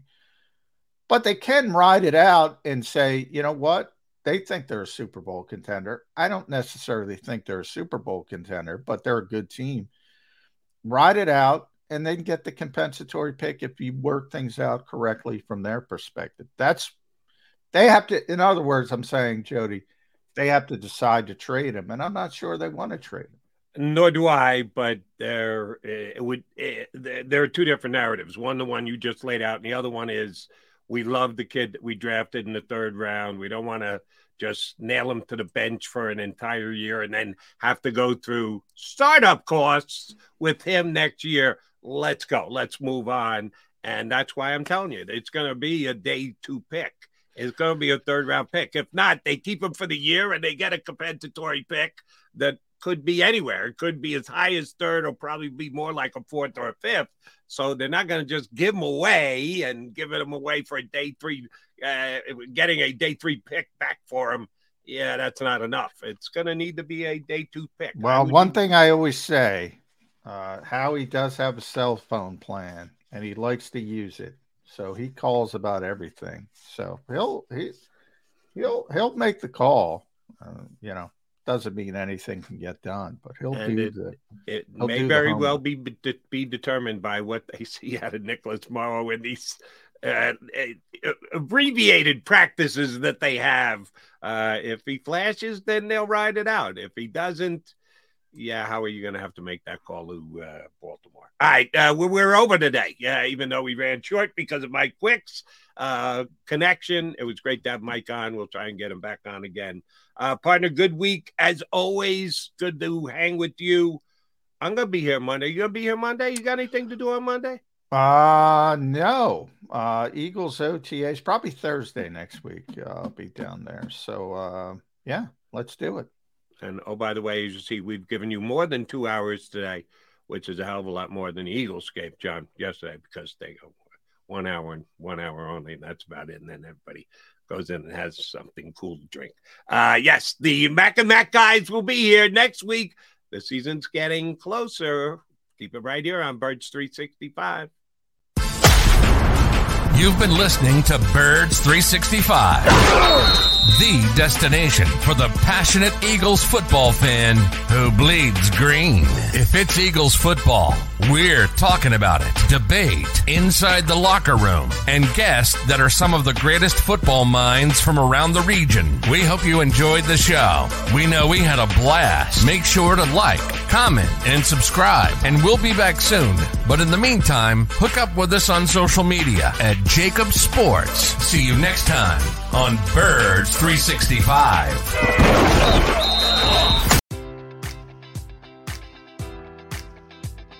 Enjoy all your favorite sports like never before at BetMGM. Sign up using code Buckeye and receive up to $1,500 back in bonus bets if you don't win your first bet. When you register with BetMGM, you'll get instant access to a variety of parlay selection features, live betting options, and the best daily promotions in the business. And with BetMGM at your fingertips, every play and every game matters more than ever. Place your money line, prop, or parlay bets with the king of sportsbooks today. Sign up using code Buckeye and receive up to $1,500 back in bonus bets if you don't win your first bet. BetMGM and GameSense remind you to play responsibly. 21 plus and present in Ohio, subject to eligibility requirements. Rewards are non-withdrawable bonus bets that expire in 7 days. Gambling problem? Call 1-800-GAMBLER. In partnership with MGM Northfield Park.